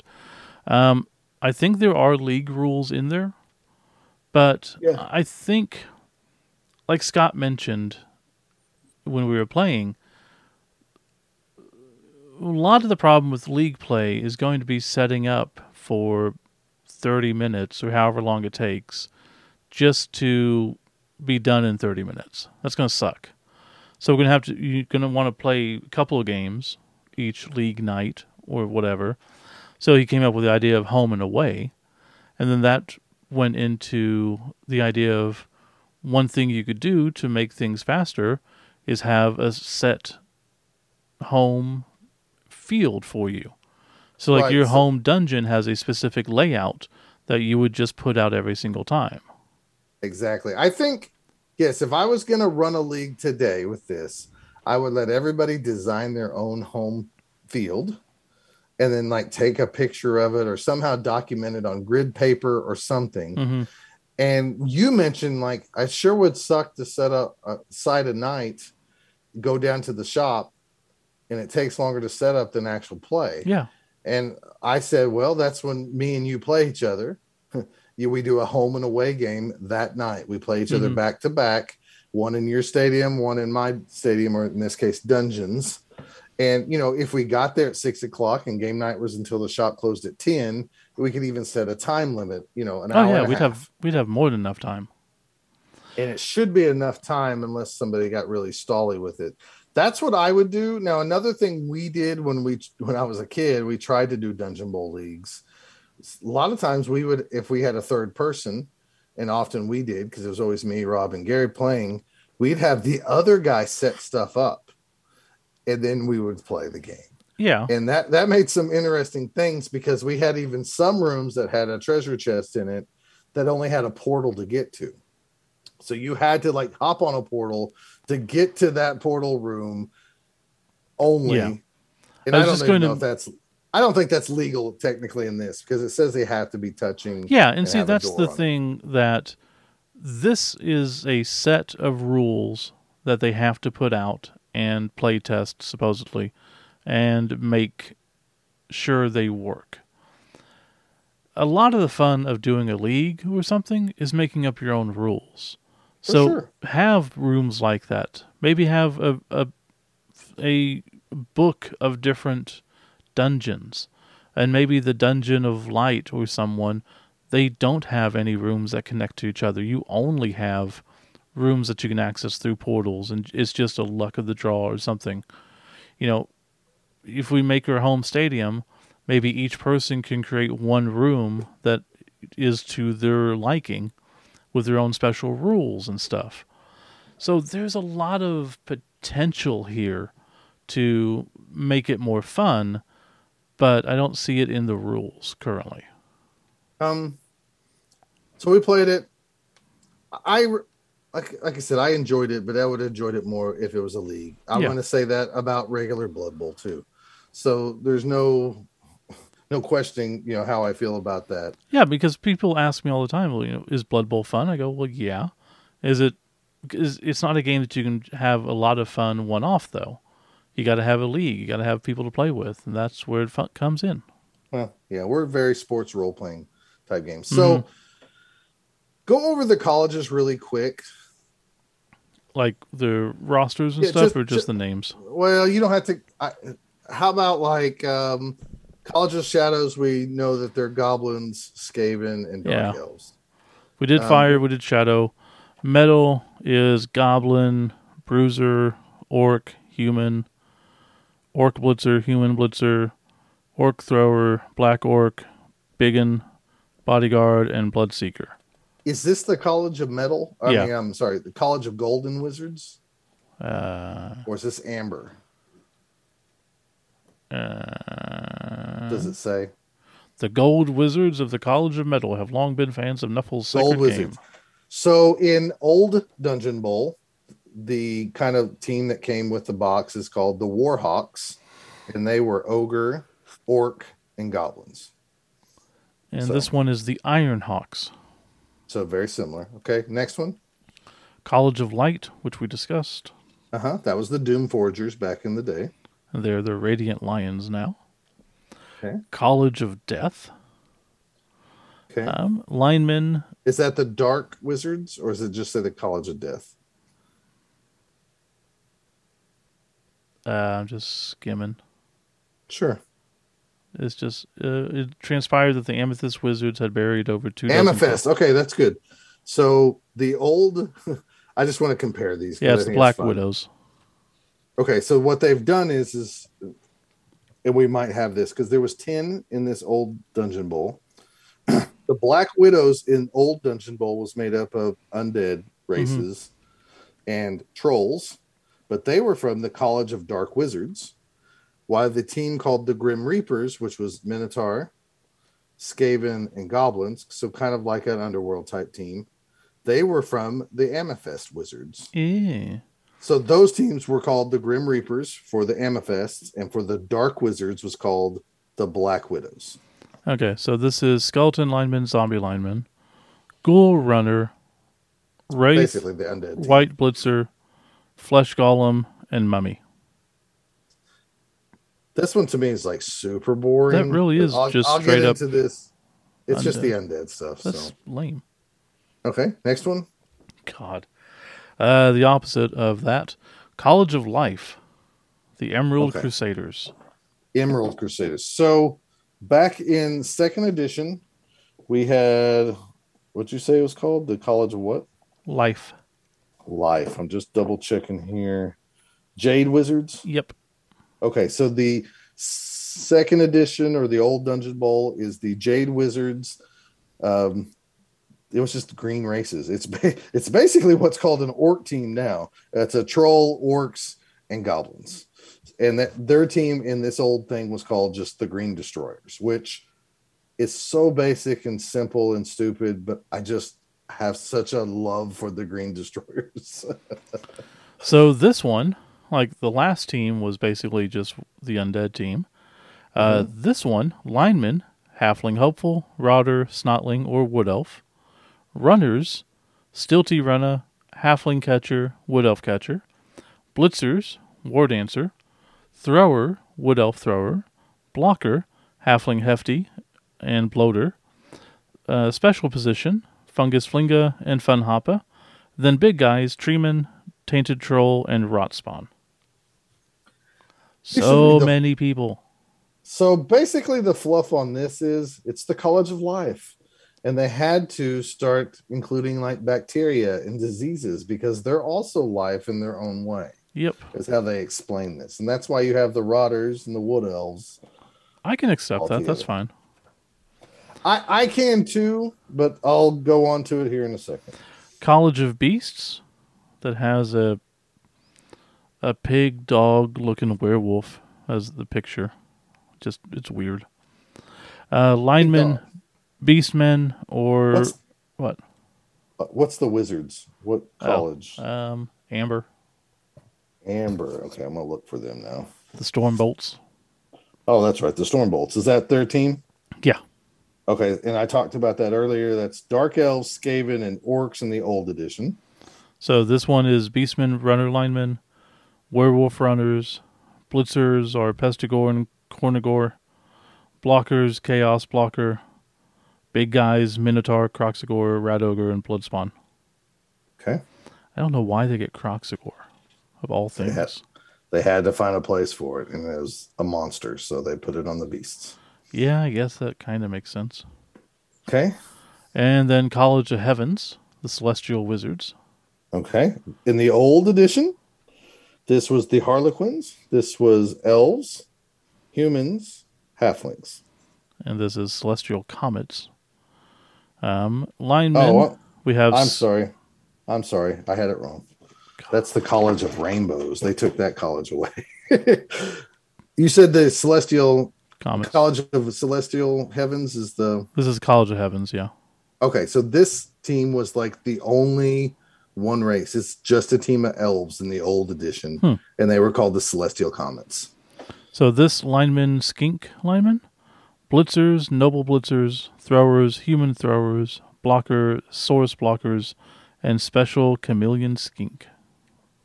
So it's lizardmen and humans are now the celestial wizards. And Imperial. Did they mention the celestial comets? Yeah, that's the star team. Okay. All right. Is that all of them? That's all of them. So it does get a roll of honor of who won nothing. The Dungeon Bowls. I guess Dungeon Bowl, yeah. Yeah. Makes sense. So I know this is just the second edition guy who grew up with this in junior high and high school. And I know they wanted to include every model on the teams, and I know they have to update it for the year 2021, and it's not 1988 anymore. But, and I know part of this is me looking at these old little cartoony artwork that I love and have loved for 30 plus years. To me, they've taken some of the magic, though, of, yes, they're mixed race teams, but they had so much more flavor to me, but I know it's because of nostalgia. Yeah. I really hate the Celestial team being lizards and humans, because what I thought was unique about Dungeon Bowl back then was you had all these colleges with all these mixed race teams, which was like kind of the first time you got to do a Chaos All-Star type team or a Chaos Renegade type team, Chaos Pack type team in second edition. You got to do it with every team, except you had these snooty freaking elves that thought they were so high and mighty because they were the Celestial Wizards, and they had the one team that was nothing but elves.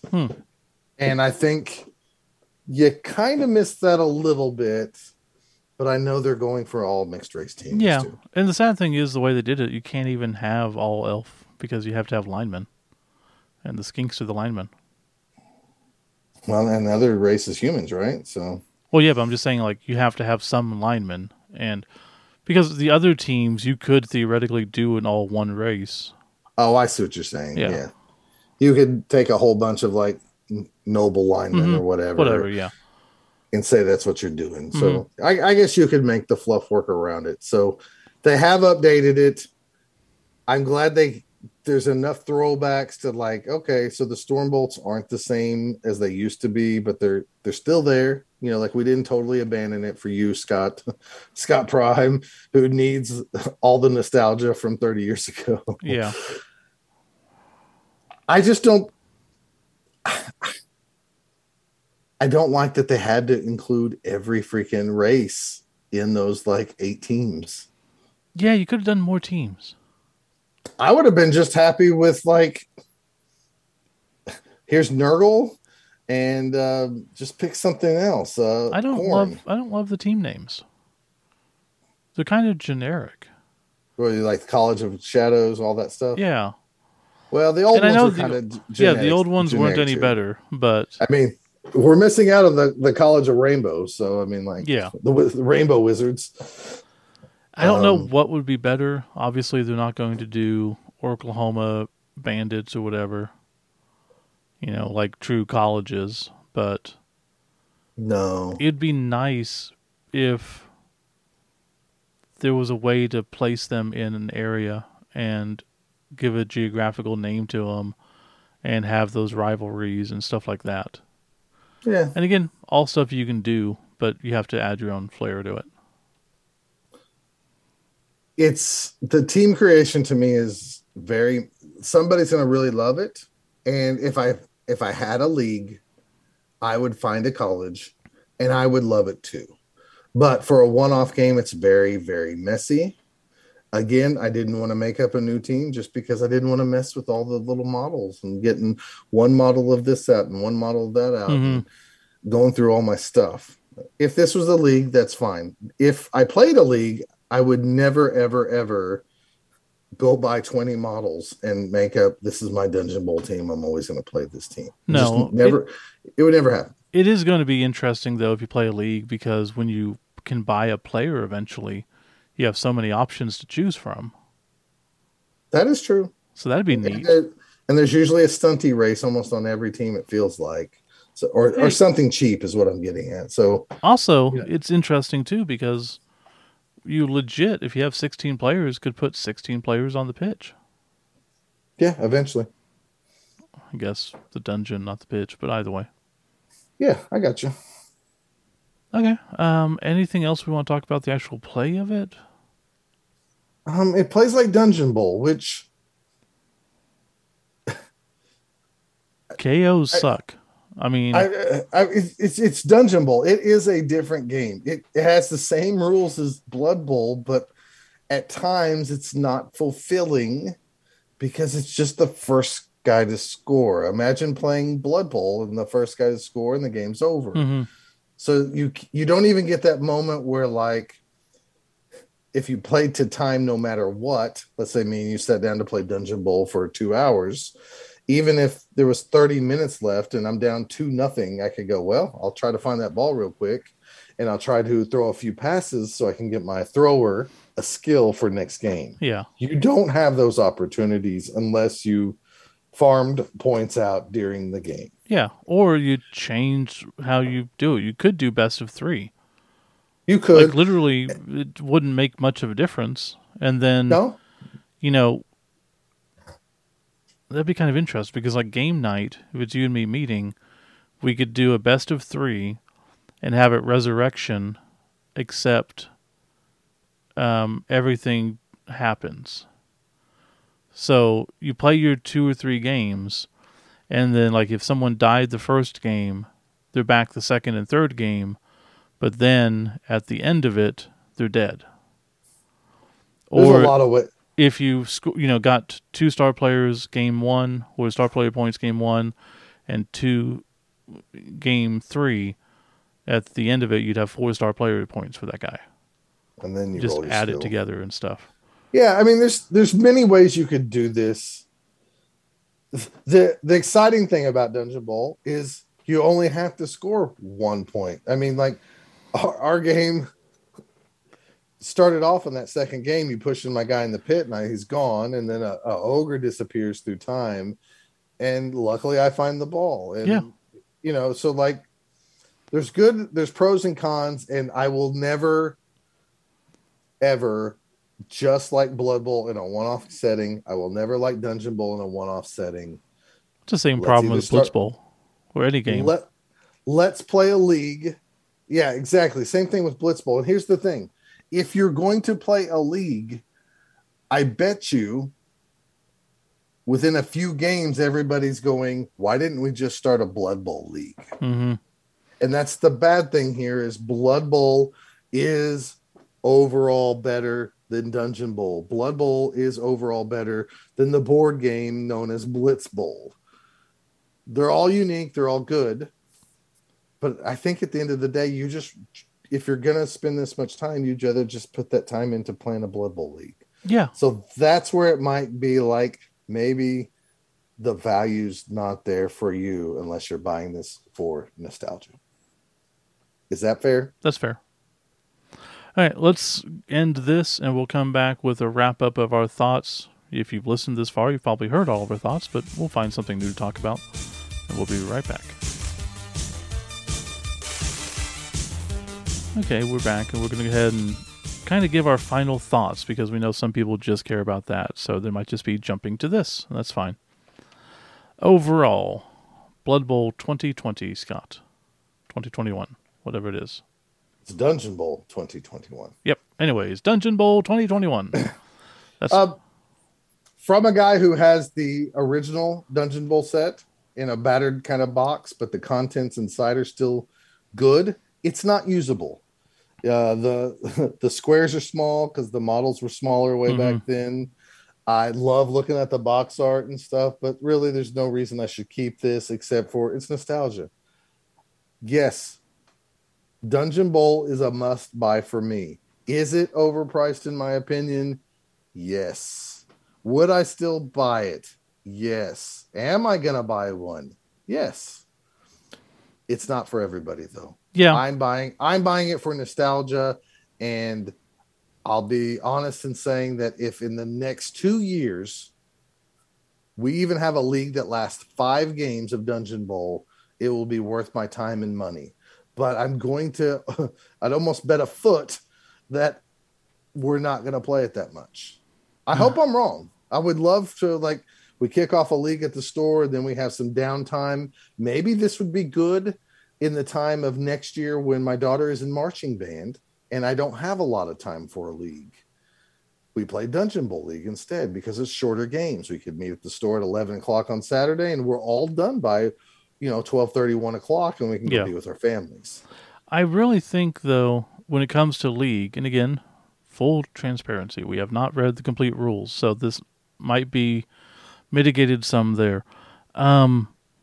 It feels like you got to add a lot to it to make it worth the time and effort. Because just Yes. playing one game ain't going to cut it. We have to play 2 games, 3 games, something to make the time worth it. And then, if we're doing that, we got to find some way to keep the dungeon interesting. I think this would be a better league type game with your buddies, your really close buddies, where you go to each other's house and play on the kitchen table instead of playing this at the store. Yeah. So and if you did do it at the store, yes, I think the best route is like, we're going to set up a time. You're going to play the best 2 out of 3 games, like you said, or you're just going to play a home and away game. Yeah. And just go with that. Or everybody, slides one spot down so you play somebody different at game night. Well, that might be the way to do it, honestly. But it's good. It's good. It's worth it to me, but it's overpriced. I'm telling you right now, it's overpriced. There's a restaurant down in Norman called the Velvet Taco, and there's a location for sure down in Dallas, Texas. Oh yeah. I love the place. I love it. I would eat there once a week. I'd maybe eat there more. I love it. It is overpriced too.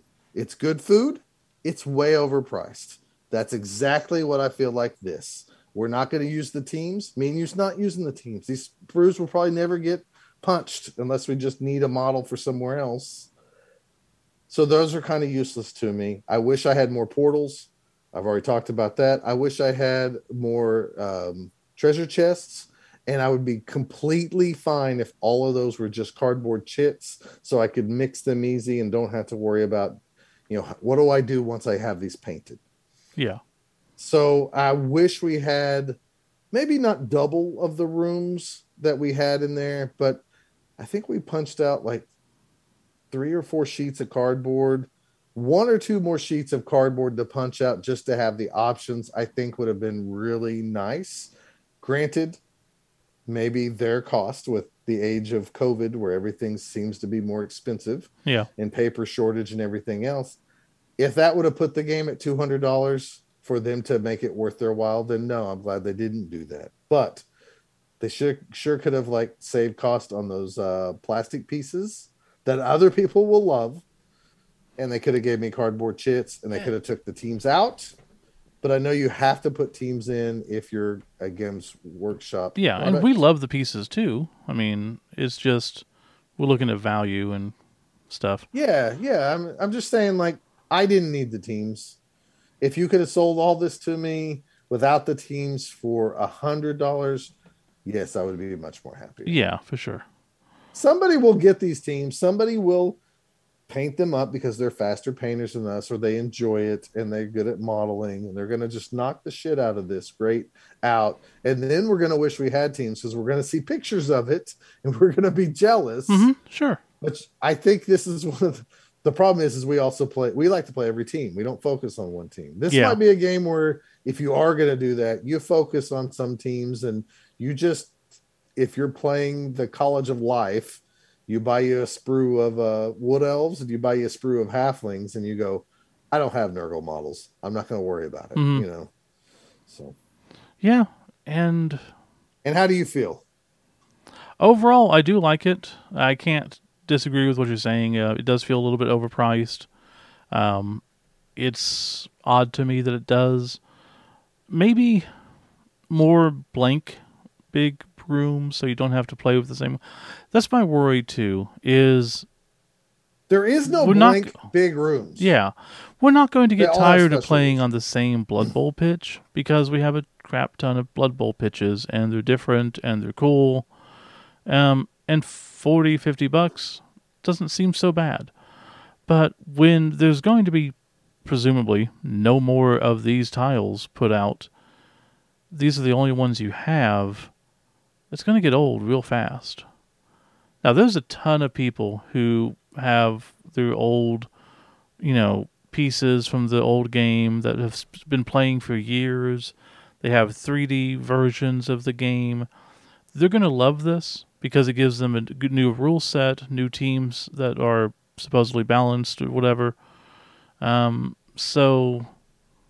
they may just ignore it and continue on doing what they're doing. But if you play Shadows of Brimstone, yeah, the squares look like they're exactly the same because my ogre base fit perfectly. I pulled out some of those tiles. So theoretically, we could set up a dungeon with Shadows of Brimstone mine tiles and play in a dungeon or mine. So that would work. I could see a lot of third-party people getting tokens and pieces and rooms and stuff created. Sure. So that might help it. I just don't know. If there was no Blood Bowl, just stop for a second and act like Blood Bowl never existed. And this is your sports fantasy role-playing game.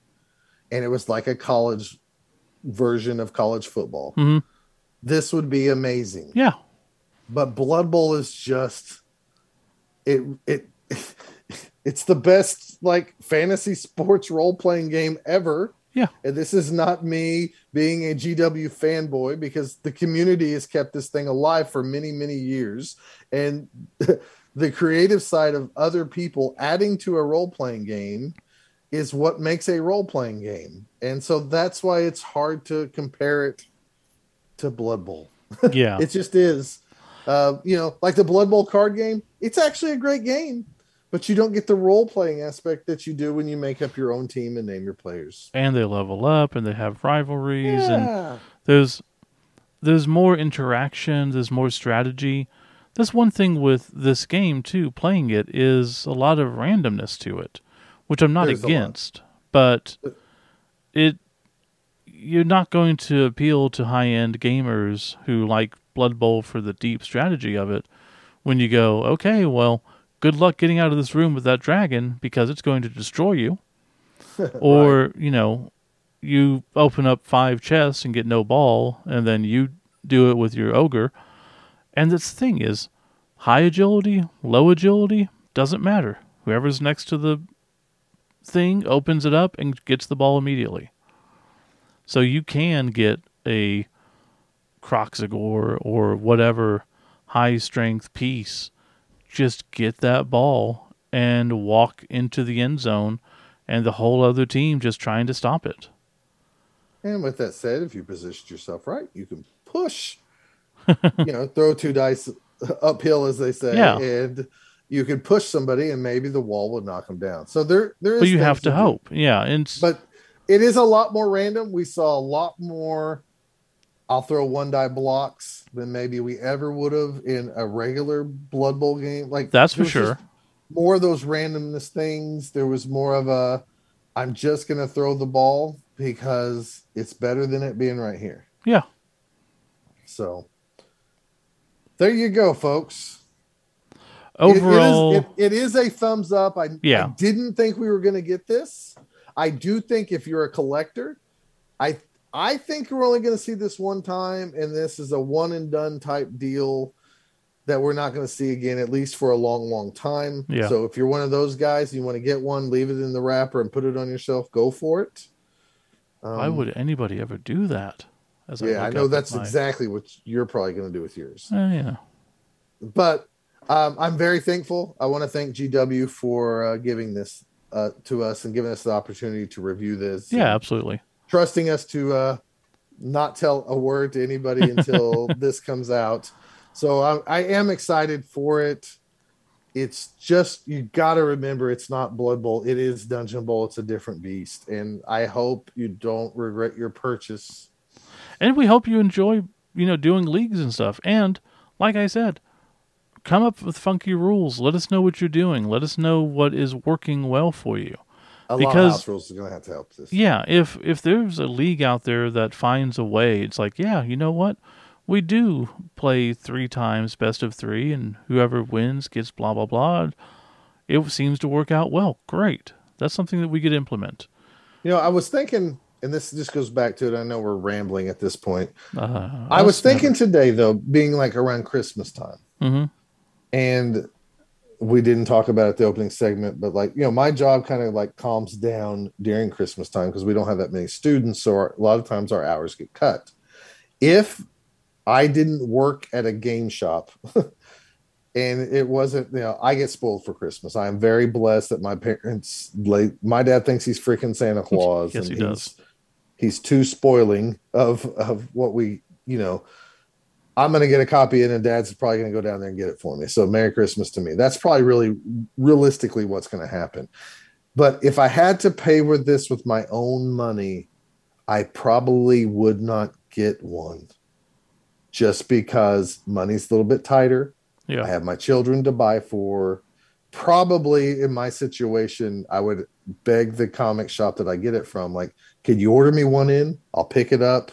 I'll pay the thing off before the end of January and move on. But I just couldn't, it's not worth it to just outright buy it and suffer the consequences for my family, if that makes sense. So if somebody's on Yeah. the fence, there's my answer. There's my dad answer for you around Christmas time with money tight. Yeah, I get that. And again, I wish I could say the value's there. I think it's good. If you want the rules, it's the only place to get it without going to a third party or something. I don't think you'll be disappointed buying it. It's just, I don't know. It's just different. It's a different style game. So Yep. we've talked it into the ground. It is a thumbs up or a thumbs in the middle, however you want to look No, it's at definitely a thumbs up. It's just we wish But it was a bigger it. up. Are we going to play it all the time? It's probably a thumbs in the middle. That's true. So, all right. We're going to come back with some shout outs and wrap up this podcast.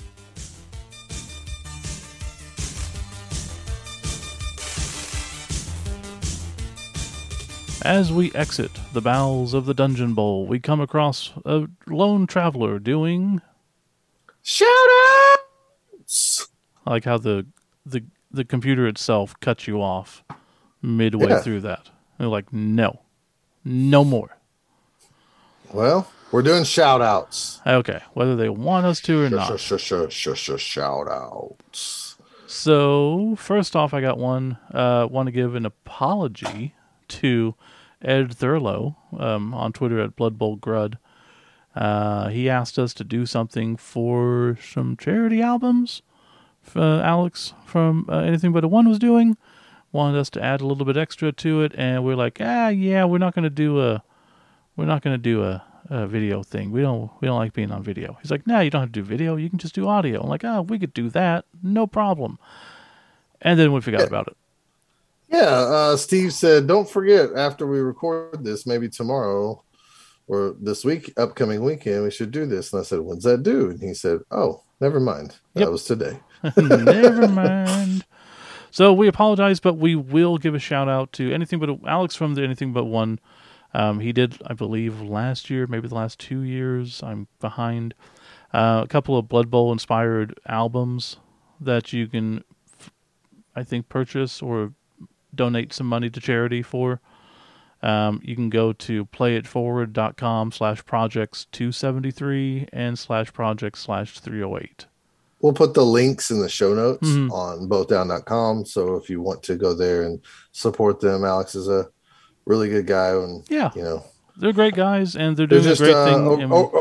I always consider them like over the seas, kind of like cousins, So yeah. And Blood Bowl Grud also has a Twitter, not a Twitter, but a YouTube channel. So it's cool. You can go there, and we apologize, we suck. I would like to take this opportunity to mention Joe Smith. Started. He's a guy from Missouri, a blood bowler. He has started like a wood. What is this? Wood carving, wood laser cutting. Sure. Business. A custom wood product business. It's Wind. I'm sorry. It's Win, like WIN, Milled, God, I can't spell Jesus Jones. It's an upside down W. An upside down Windmilled Games. Is that what it is? Yeah. Windmilled Games Yeah. on Facebook, or you can just type in Win WIN and space Milled MILLED, and it will come up on Facebook as his little page. I think it's on Etsy too, right? I believe he has an Etsy page too, is where like his little shop is. He sent us these things, and I know you cannot see this. We will try to post a picture if I haven't posted a picture yet. I talked about this on the Task Force Geek show, the YouTube show I'm on a couple weeks back. If you wanted to go there and view it, it was probably the last show I was on, which was 2 or 3 weeks ago. But it holds all your dice, your 3 block dice, your D6s that you roll with, and a D8 and everything like that. It can hold your coin. I don't know if they all come with these little markers, but are the ones that he built for us come with like little reroll markers and stuff. And then it has a slot that holds a pin. And then the top can be used as a small dice tray, which I thought was total BS. Like, that's no way that's going to work. That's silly. He's just making an excuse for a dice tray. Well, after several times of trying to use it as a dice tray, I almost landed the dice in there almost like 100% of the time, just like I would a regular full-size dice tray. So yes, it can really be used as a dice tray. It has the little felt inside of it. It has, are these called rare earth magnets or something like that? They have these great little magnets. This thing kind of fits together. It snaps shut. And you could like slide this in if you're like wear cargo pants like me, you could slide this in your pants and take this to a tournament. I'm assuming he can engrave special things in all of these for people. Yeah. He's done different ones for like the NAF logos with usernames and yes, I saw like him doing some of those with some little graphics. He put in a Both Down logo for us with the term Both Down on it, and then Scott Prime. This is really cool. Yeah. Now, absolutely. I do not know how much this cost. If you told me this was $80, I would say like Dungeon Bowl, maybe that's a little overpriced. Checked his store, I think 45. I don't want to. So this is one of those items where if you caught me, for example, like we were at one of those gaming conventions for the last tournament we went to, which was way back in like July or whatever. Yeah. There was a lot of neat things. And at the time, I didn't have the money, and I felt like some of those things were overpriced. But I'm telling you right now, if you would have got this for me as a gift, and that's what Joe gave it. I mean, he kind of gave it to us as a gift. But I'm saying, like, if you would have surprised me for Christmas and gave this to me, I would have been so happy to have this thing. And now that I have it in hand and I've used it, like carrying it around, like when we play Dungeon Bowl and stuff like that, I'll probably always use this thing because the magnets, and I know nobody can see this, but I'm trying to like sling the lid visual off of this medium thing. That is podcasts. Yeah. And it doesn't come apart. So it's really nice wood, everything else. If you're thinking about Christmas gifts, I don't know if it's too late or not, but if you're a woman and you're listening to this podcast, you don't exist. So I'm not talking to you. There is some. Yeah. Jennifer listens to this every now and then. Yeah, there's at least 2 that we know of. Anyways, if you're somebody out there and you know a Blood Bowl or something for a gift or something, this is a really good idea because maybe somebody would rather go buy a new team for $35 instead of a dice thing to carry around because they go, oh, I have a dice bag. I can carry this around. They'll love this once they have it. I'm telling you right now. So I'm telling you, you slap in some Dungeon Bowl tokens there, and that's what we do. Holy hell, you're right. Joe, get on that. We need Dungeon Bowl tokens. Yeah, this is actually, God dang, Steve, you're dang right on that. Because then you make it Dungeon Bowl specific, and then you can just, if we get someone like Jack to make, just not felt, what is it? Neoprene pieces and rooms and corridors and stuff. That sounds like too much work for that. Oh, I'm sure it is, but you just put that in a bag and go. So, Joe, thank you for sending this to us. Yeah, That's thank you very much. kind of you. You didn't have to make one for me and Steve. You should have just made one for me. So like, Yeah. but thank you for both of us. And it really is something I'll always keep and stuff. So it's pretty neat. Um, what else do we have for shout out, Steve? Definitely want to thank GW for sending over all the cool stuff, letting us do this, letting us get it out to people today. You know, the first day of pre-orders and everything. I'm sure everybody's shopping today, so nobody even downloaded this. Oh, it's But Saturday. well, I know, but they're shopping right now, or they're Okay. watching college football, or they've already bought Dungeon Bowl and they're listening to this and they're like, these guys are just fanboys of GW, and all they do is talk about food all the time. And yeah, Is we it do. obvious that Scott saw a negative review lately? Oh, Wasn't even a actually, review, but no, it wasn't really a review. That was Brandon. I think his name's Brandon Alderman, and he just made some comments. And honestly, he's not wrong. no. And like I told But him, but sometimes the food's better than tournaments. but in our own defense, I do think we with GW did something we don't like. I think that was a little unfair, but he said he doesn't really listen to any podcast anyways, and I get it. You know, I don't if have somebody time to told anymore. me if somebody told me they don't like to listen to podcasts, I get it. I don't work at a job where I can listen to them now. I used to work at a job where I just soaked all of them in Yep. and listened to like 10 to 15 different ones a month, and I And loved my it. commute So now is literally like 8 minutes. So yeah, I don't have so time to listen to a podcast in 8 minute chunks. we don't really mind if you guys hate us. We would love for everybody to love us, but we know that just doesn't happen. So that's okay. Oh, don't forget about the tournament coming up. Oh yeah, I am getting hoarse from talking all night. Um, we have the last thing I will mention is we have the Orchetis Open, which is the charity tournament for Brian Mitchell from Slurpcast. All the money raised for the from the drawings and for the entries, all 100% of it is going to Brian Mitchell's GoFundMe page where he's battling some cancer, and this is to go help pay for the bills. As of this notice, if I type this in really quick, I could tell you like, You and I are doing the same thing, aren't we? are you doing the same thing? Looking, Yeah, he's at he 17,746. yeah, he's almost 20, 2,500 away from the goal. Um, I don't think we're going to help him get all the way there because as of this moment, I think we have about 10 people signed up, which, if anybody else was running a tournament, I'd go, hey, that's a good number. Good for you. But I'm so used to the Oklahoma Bowl numbers where they're like 40 people and Yeah. everything else that I'm like, well, maybe this is bad timing right before Christmas. And the truth is, it is right before Christmas. It's holiday season. We get it. This is just the best time for the store and everything. So Any bit helps. Heck, any bit helps. I Yeah. sold a team to someone, and I was mentioning that I'm in Oklahoma, and he goes, "Wait, Steve, Oklahoma? Are you in a podcast?" I go, "Yeah, I am." He goes, "Right on. I just started listening to you guys, and I'm really enjoying it. Don't you have a tournament coming up or something?" I go, "Yeah, we got the Orchida Open, blah blah blah." He goes, "Oh, cool." So he paid for the team and sent some extra money. So Oh, that's awesome. there's going to be a nice Sure. little donation when that comes around.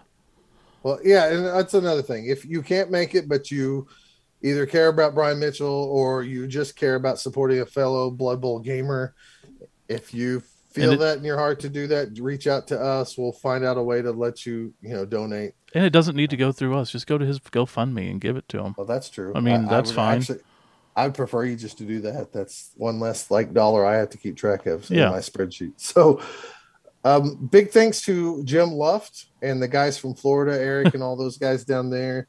They sent a whole bunch of like extra tournament dice that they've had from like events and stuff that they've ran. Yeah. So the good news is everybody that comes to the Orchetis Open is going to get a random pair of actual tournament dice from the state of Florida, pretty much, or from other various locations. So you will get custom dice at this tournament. So just know that's going to happen. We the Goth, was it the Goth Rockers, the Golf Orc guys? Rockers. Yeah. They've dropped some albums by the little albums with the saw. Yeah, huge shout But out to them. That was awesome of him. He came into Yes. town for some work stuff, and He He went. dropped them off at the store. Another guy that no longer plays Blood Bowl with us, he dropped off an old pitch and stuff like that. He's like, just throw it in the auction. If you get any money for it, great. Yeah. So we have items, including those big name items, and if there really is only 10 of us there, we're gonna have a lot of. It'll be laid back one. I'll get to play because there won't be that many people, and we'll still have a great time, and we'll still donate some money towards Brian's thing, and any little bit helps, and that's what it's all about. Yeah, So, absolutely. so we will have some probably food stories and some Blood Bowl stories and some good and bad about GW stories. So, anyways, that's our podcast, and I think that's all I have to say. I'm sure somebody, I know Dustin Parsons. Oh, Orchesis Open was going to be just like certificates. I know for a fact that I had an idea for some like little bitty trophies, and Dustin Parsons from from Texas, he was just like, "I'll take care of it." And I've seen what he's working with, and they're going to be fantastic. They're not giant trophies, but they're smaller trophies. They're homemade trophies, and they're going to be excellent. So, if you want to come out and get a really cool little prize that's handmade, come on out to the Orchesis Open. It is a Scars event for people who are in this area who've been playing in that series of events for the year. It'll be the last Scars event. So come on out and get you some extra points in that. Oh, dude, we forgot. Um, with the Windmilled Games, we actually posted this on Facebook, but there is a coupon until December 31st for 10% off using both down 10. Oh, I knew I'm there glad was something else we were forgetting. Yeah, I remember that now that you said it too. Um, But we'll put a link also in the podcast. I oh, am. yeah, we're running on fumes. It's kind of late. Chris Snyder was nice enough to write in and send us his Halfling team fluff, and I sent it to you. I don't know if you had a chance to look at it yet, because I know you're the worker of all true, Yeah. both down approved. Yeah. I mean, it's either me or nothing. The origins of the Doughtown Deep Flyers. I have not read this yet. Okay. Well, Remind me, and I'll try to read it, and I'll yeah. get back to him tomorrow at Yeah, work. we ended up getting a lot of emails. We were going back and forth with GW on some stuff, so kind of got pushed down. Okay. But yeah, thanks everyone for listening. It's because of you we're able to do so much, help out Brian, get free stuff from GW, able to get this stuff to you early, let GW know that you appreciate us. Please buy Blood Bowl or Dungeon Bowl because, despite what we say, it's still good. I mean, we want it to do well. If it does well and they put out another one, it'd be awesome. Yeah. I think that's part of my problem is I just worry it's a one-off. And as a one-off, it's just kind of like, eh. You mentioned when we were playing, we're gonna go back on this now. We always have to have one last tangent. You did mention like if you knew for sure, even if it was a year away, that there was some expansion pack that came with some tiles and rules for a new like couple teams. Yeah. You'd be in even more. Yeah. Just knowing that newer product was going to come out. Mm-hmm. Just that little bit of, which we would never get. They're never going to tell us that. But just that little bit of, hey, this is not just a one-off and done type of thing. We do want this to continue, not super often, but maybe once a year, once every 2 years, we'll put out something new. Awesome. It's a continuing game. It's something more to look forward to. That would help. Sure.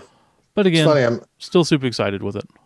I told Jen about how like Amazons and the Norse weren't in there, and she's like, "What?" So even a super casual player is like, "Why the hell aren't they in there?" But I was like, "They don't have models yet." She's like, "Oh yeah." The longer it takes for them to put out either one of those teams, the longer I have this dream of them doing a Norse Amazon box set, and it's going to kill me when it actually happens and I'm like dying on a deathbed or something in 30 years and they're like, hey, we're finally doing it. I'm like, I knew it. I knew they would do it eventually. I think that'd be a cool way to every year just kind of update the rules. Yeah. I mean, Oh, well. we think that obviously we can get out 2 new teams automatically. Yeah. Oh, that'd be sweet. You could do Amazon Norse, and then the next year it'd be Vampires Gimri. Yeah. Oh well. All right, we've talked enough. My voice is shot. We will be back for one more episode with a wrap up of the Orchidas Open and probably talking some fluff or something like that. Who knows? But one more episode before Christmas. Yeah. And until then, we'll see you guys around. See ya. You can follow Both Down on Twitter at Both Down. You can follow Scott at Real Scott Prime and Steve at Kilowog2814. If you'd like to email them, the email address is bothdownpodcasts@gmail.com. Or for more information, you can visit them at bothdown.com or at facebook.com/bothdown.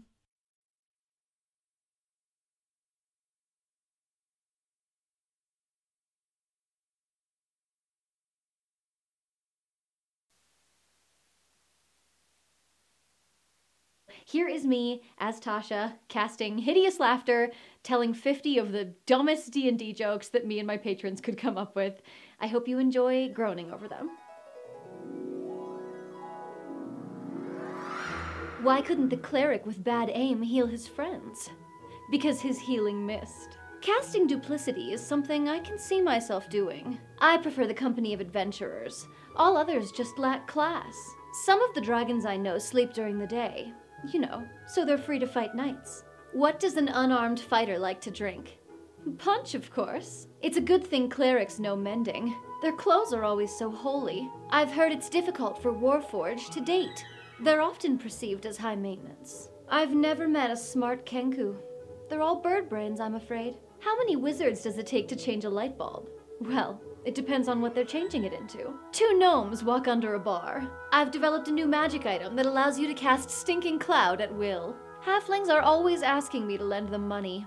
Seems like they're always a little short. Why were the musicians thrown out of the tavern? They were barred. And groups of bards were banned. The bandit was shocked to realize his target was a Tempest cleric. Did you hear about the warlock who fell down the stairs? He misty step. I used to date a ranger. He misses me. But his aim is improving. Have we met before? I swear I find you so familiar. How did the transmuter wreck their mount? They turtled it. My DM told me to roll with disadvantage. Usually I prefer mine with butter. My favorite song is by a Warforged bard, but you might not like it. She only plays metal. Low-dex wizards have to be very careful. I hear they can trip. I could have sworn I had another deity joke in here. Must have been a clerical error. What is the difference between a wizard and a sorcerer? Class. Some say the scariest cheese is the zombrie, but I'd have thought it was the brie holder. Sorry, that one was cheesy. I never put dragons on the guest list. They're total party killers. I always invite my Myconid friend, though. He's a fun guy. Have you seen the latest barbarian fashions? I hear they're all the rage. How does a rules lawyer like their steak? Raw. A gunslinger once told me that when fighting a necromancer, hold your fire until you see the eyes of their whites. I've been listening to a lot of elven lullabies lately. I love trance music. I met a bard with fake ear extensions. He was an elvish impersonator. Don't worry about the twig blights. They're more bark than bite. Why don't most druids use weapons while in wild shape? Well, they already bear arms. Graviturgists are my favorite Dunamancy wizards. They're just so attractive. Did you hear about the rogue assassin? Well, neither did his target. You can't use hyperbole with rogues. They take everything literally. I met my doppelganger recently. I was beside myself. Why do clerics wear white robes? They prefer to spare the dying. My cleric friend is worried about their god's obsession with gathering new followers. She's thinking of staging a divine intervention. Yesterday, a land shark was headed right for me. Thankfully, I dodged that bullet. How do treants get around at night? With bark vision. I've been looking for inspiration, but no dice. Why didn't the monster have a date to the ball? He forgot to ask her out. I once fought a lich who had undead cat minions. He was a necromancer. A beholder walks into a bar. With all those eyes, you'd think it would have seen it. They say bards are 99% perspiration, 1d4 inspiration. How do water elementals say hello? They wave. You always have to make the first move with low dexterity adventurers. They never take initiative. Do you know the difference between a wizard and a thief? Wizards can comprehend languages. Thieves can't. The other day, a Firbolg insisted that we'd met, but I had never seen her before.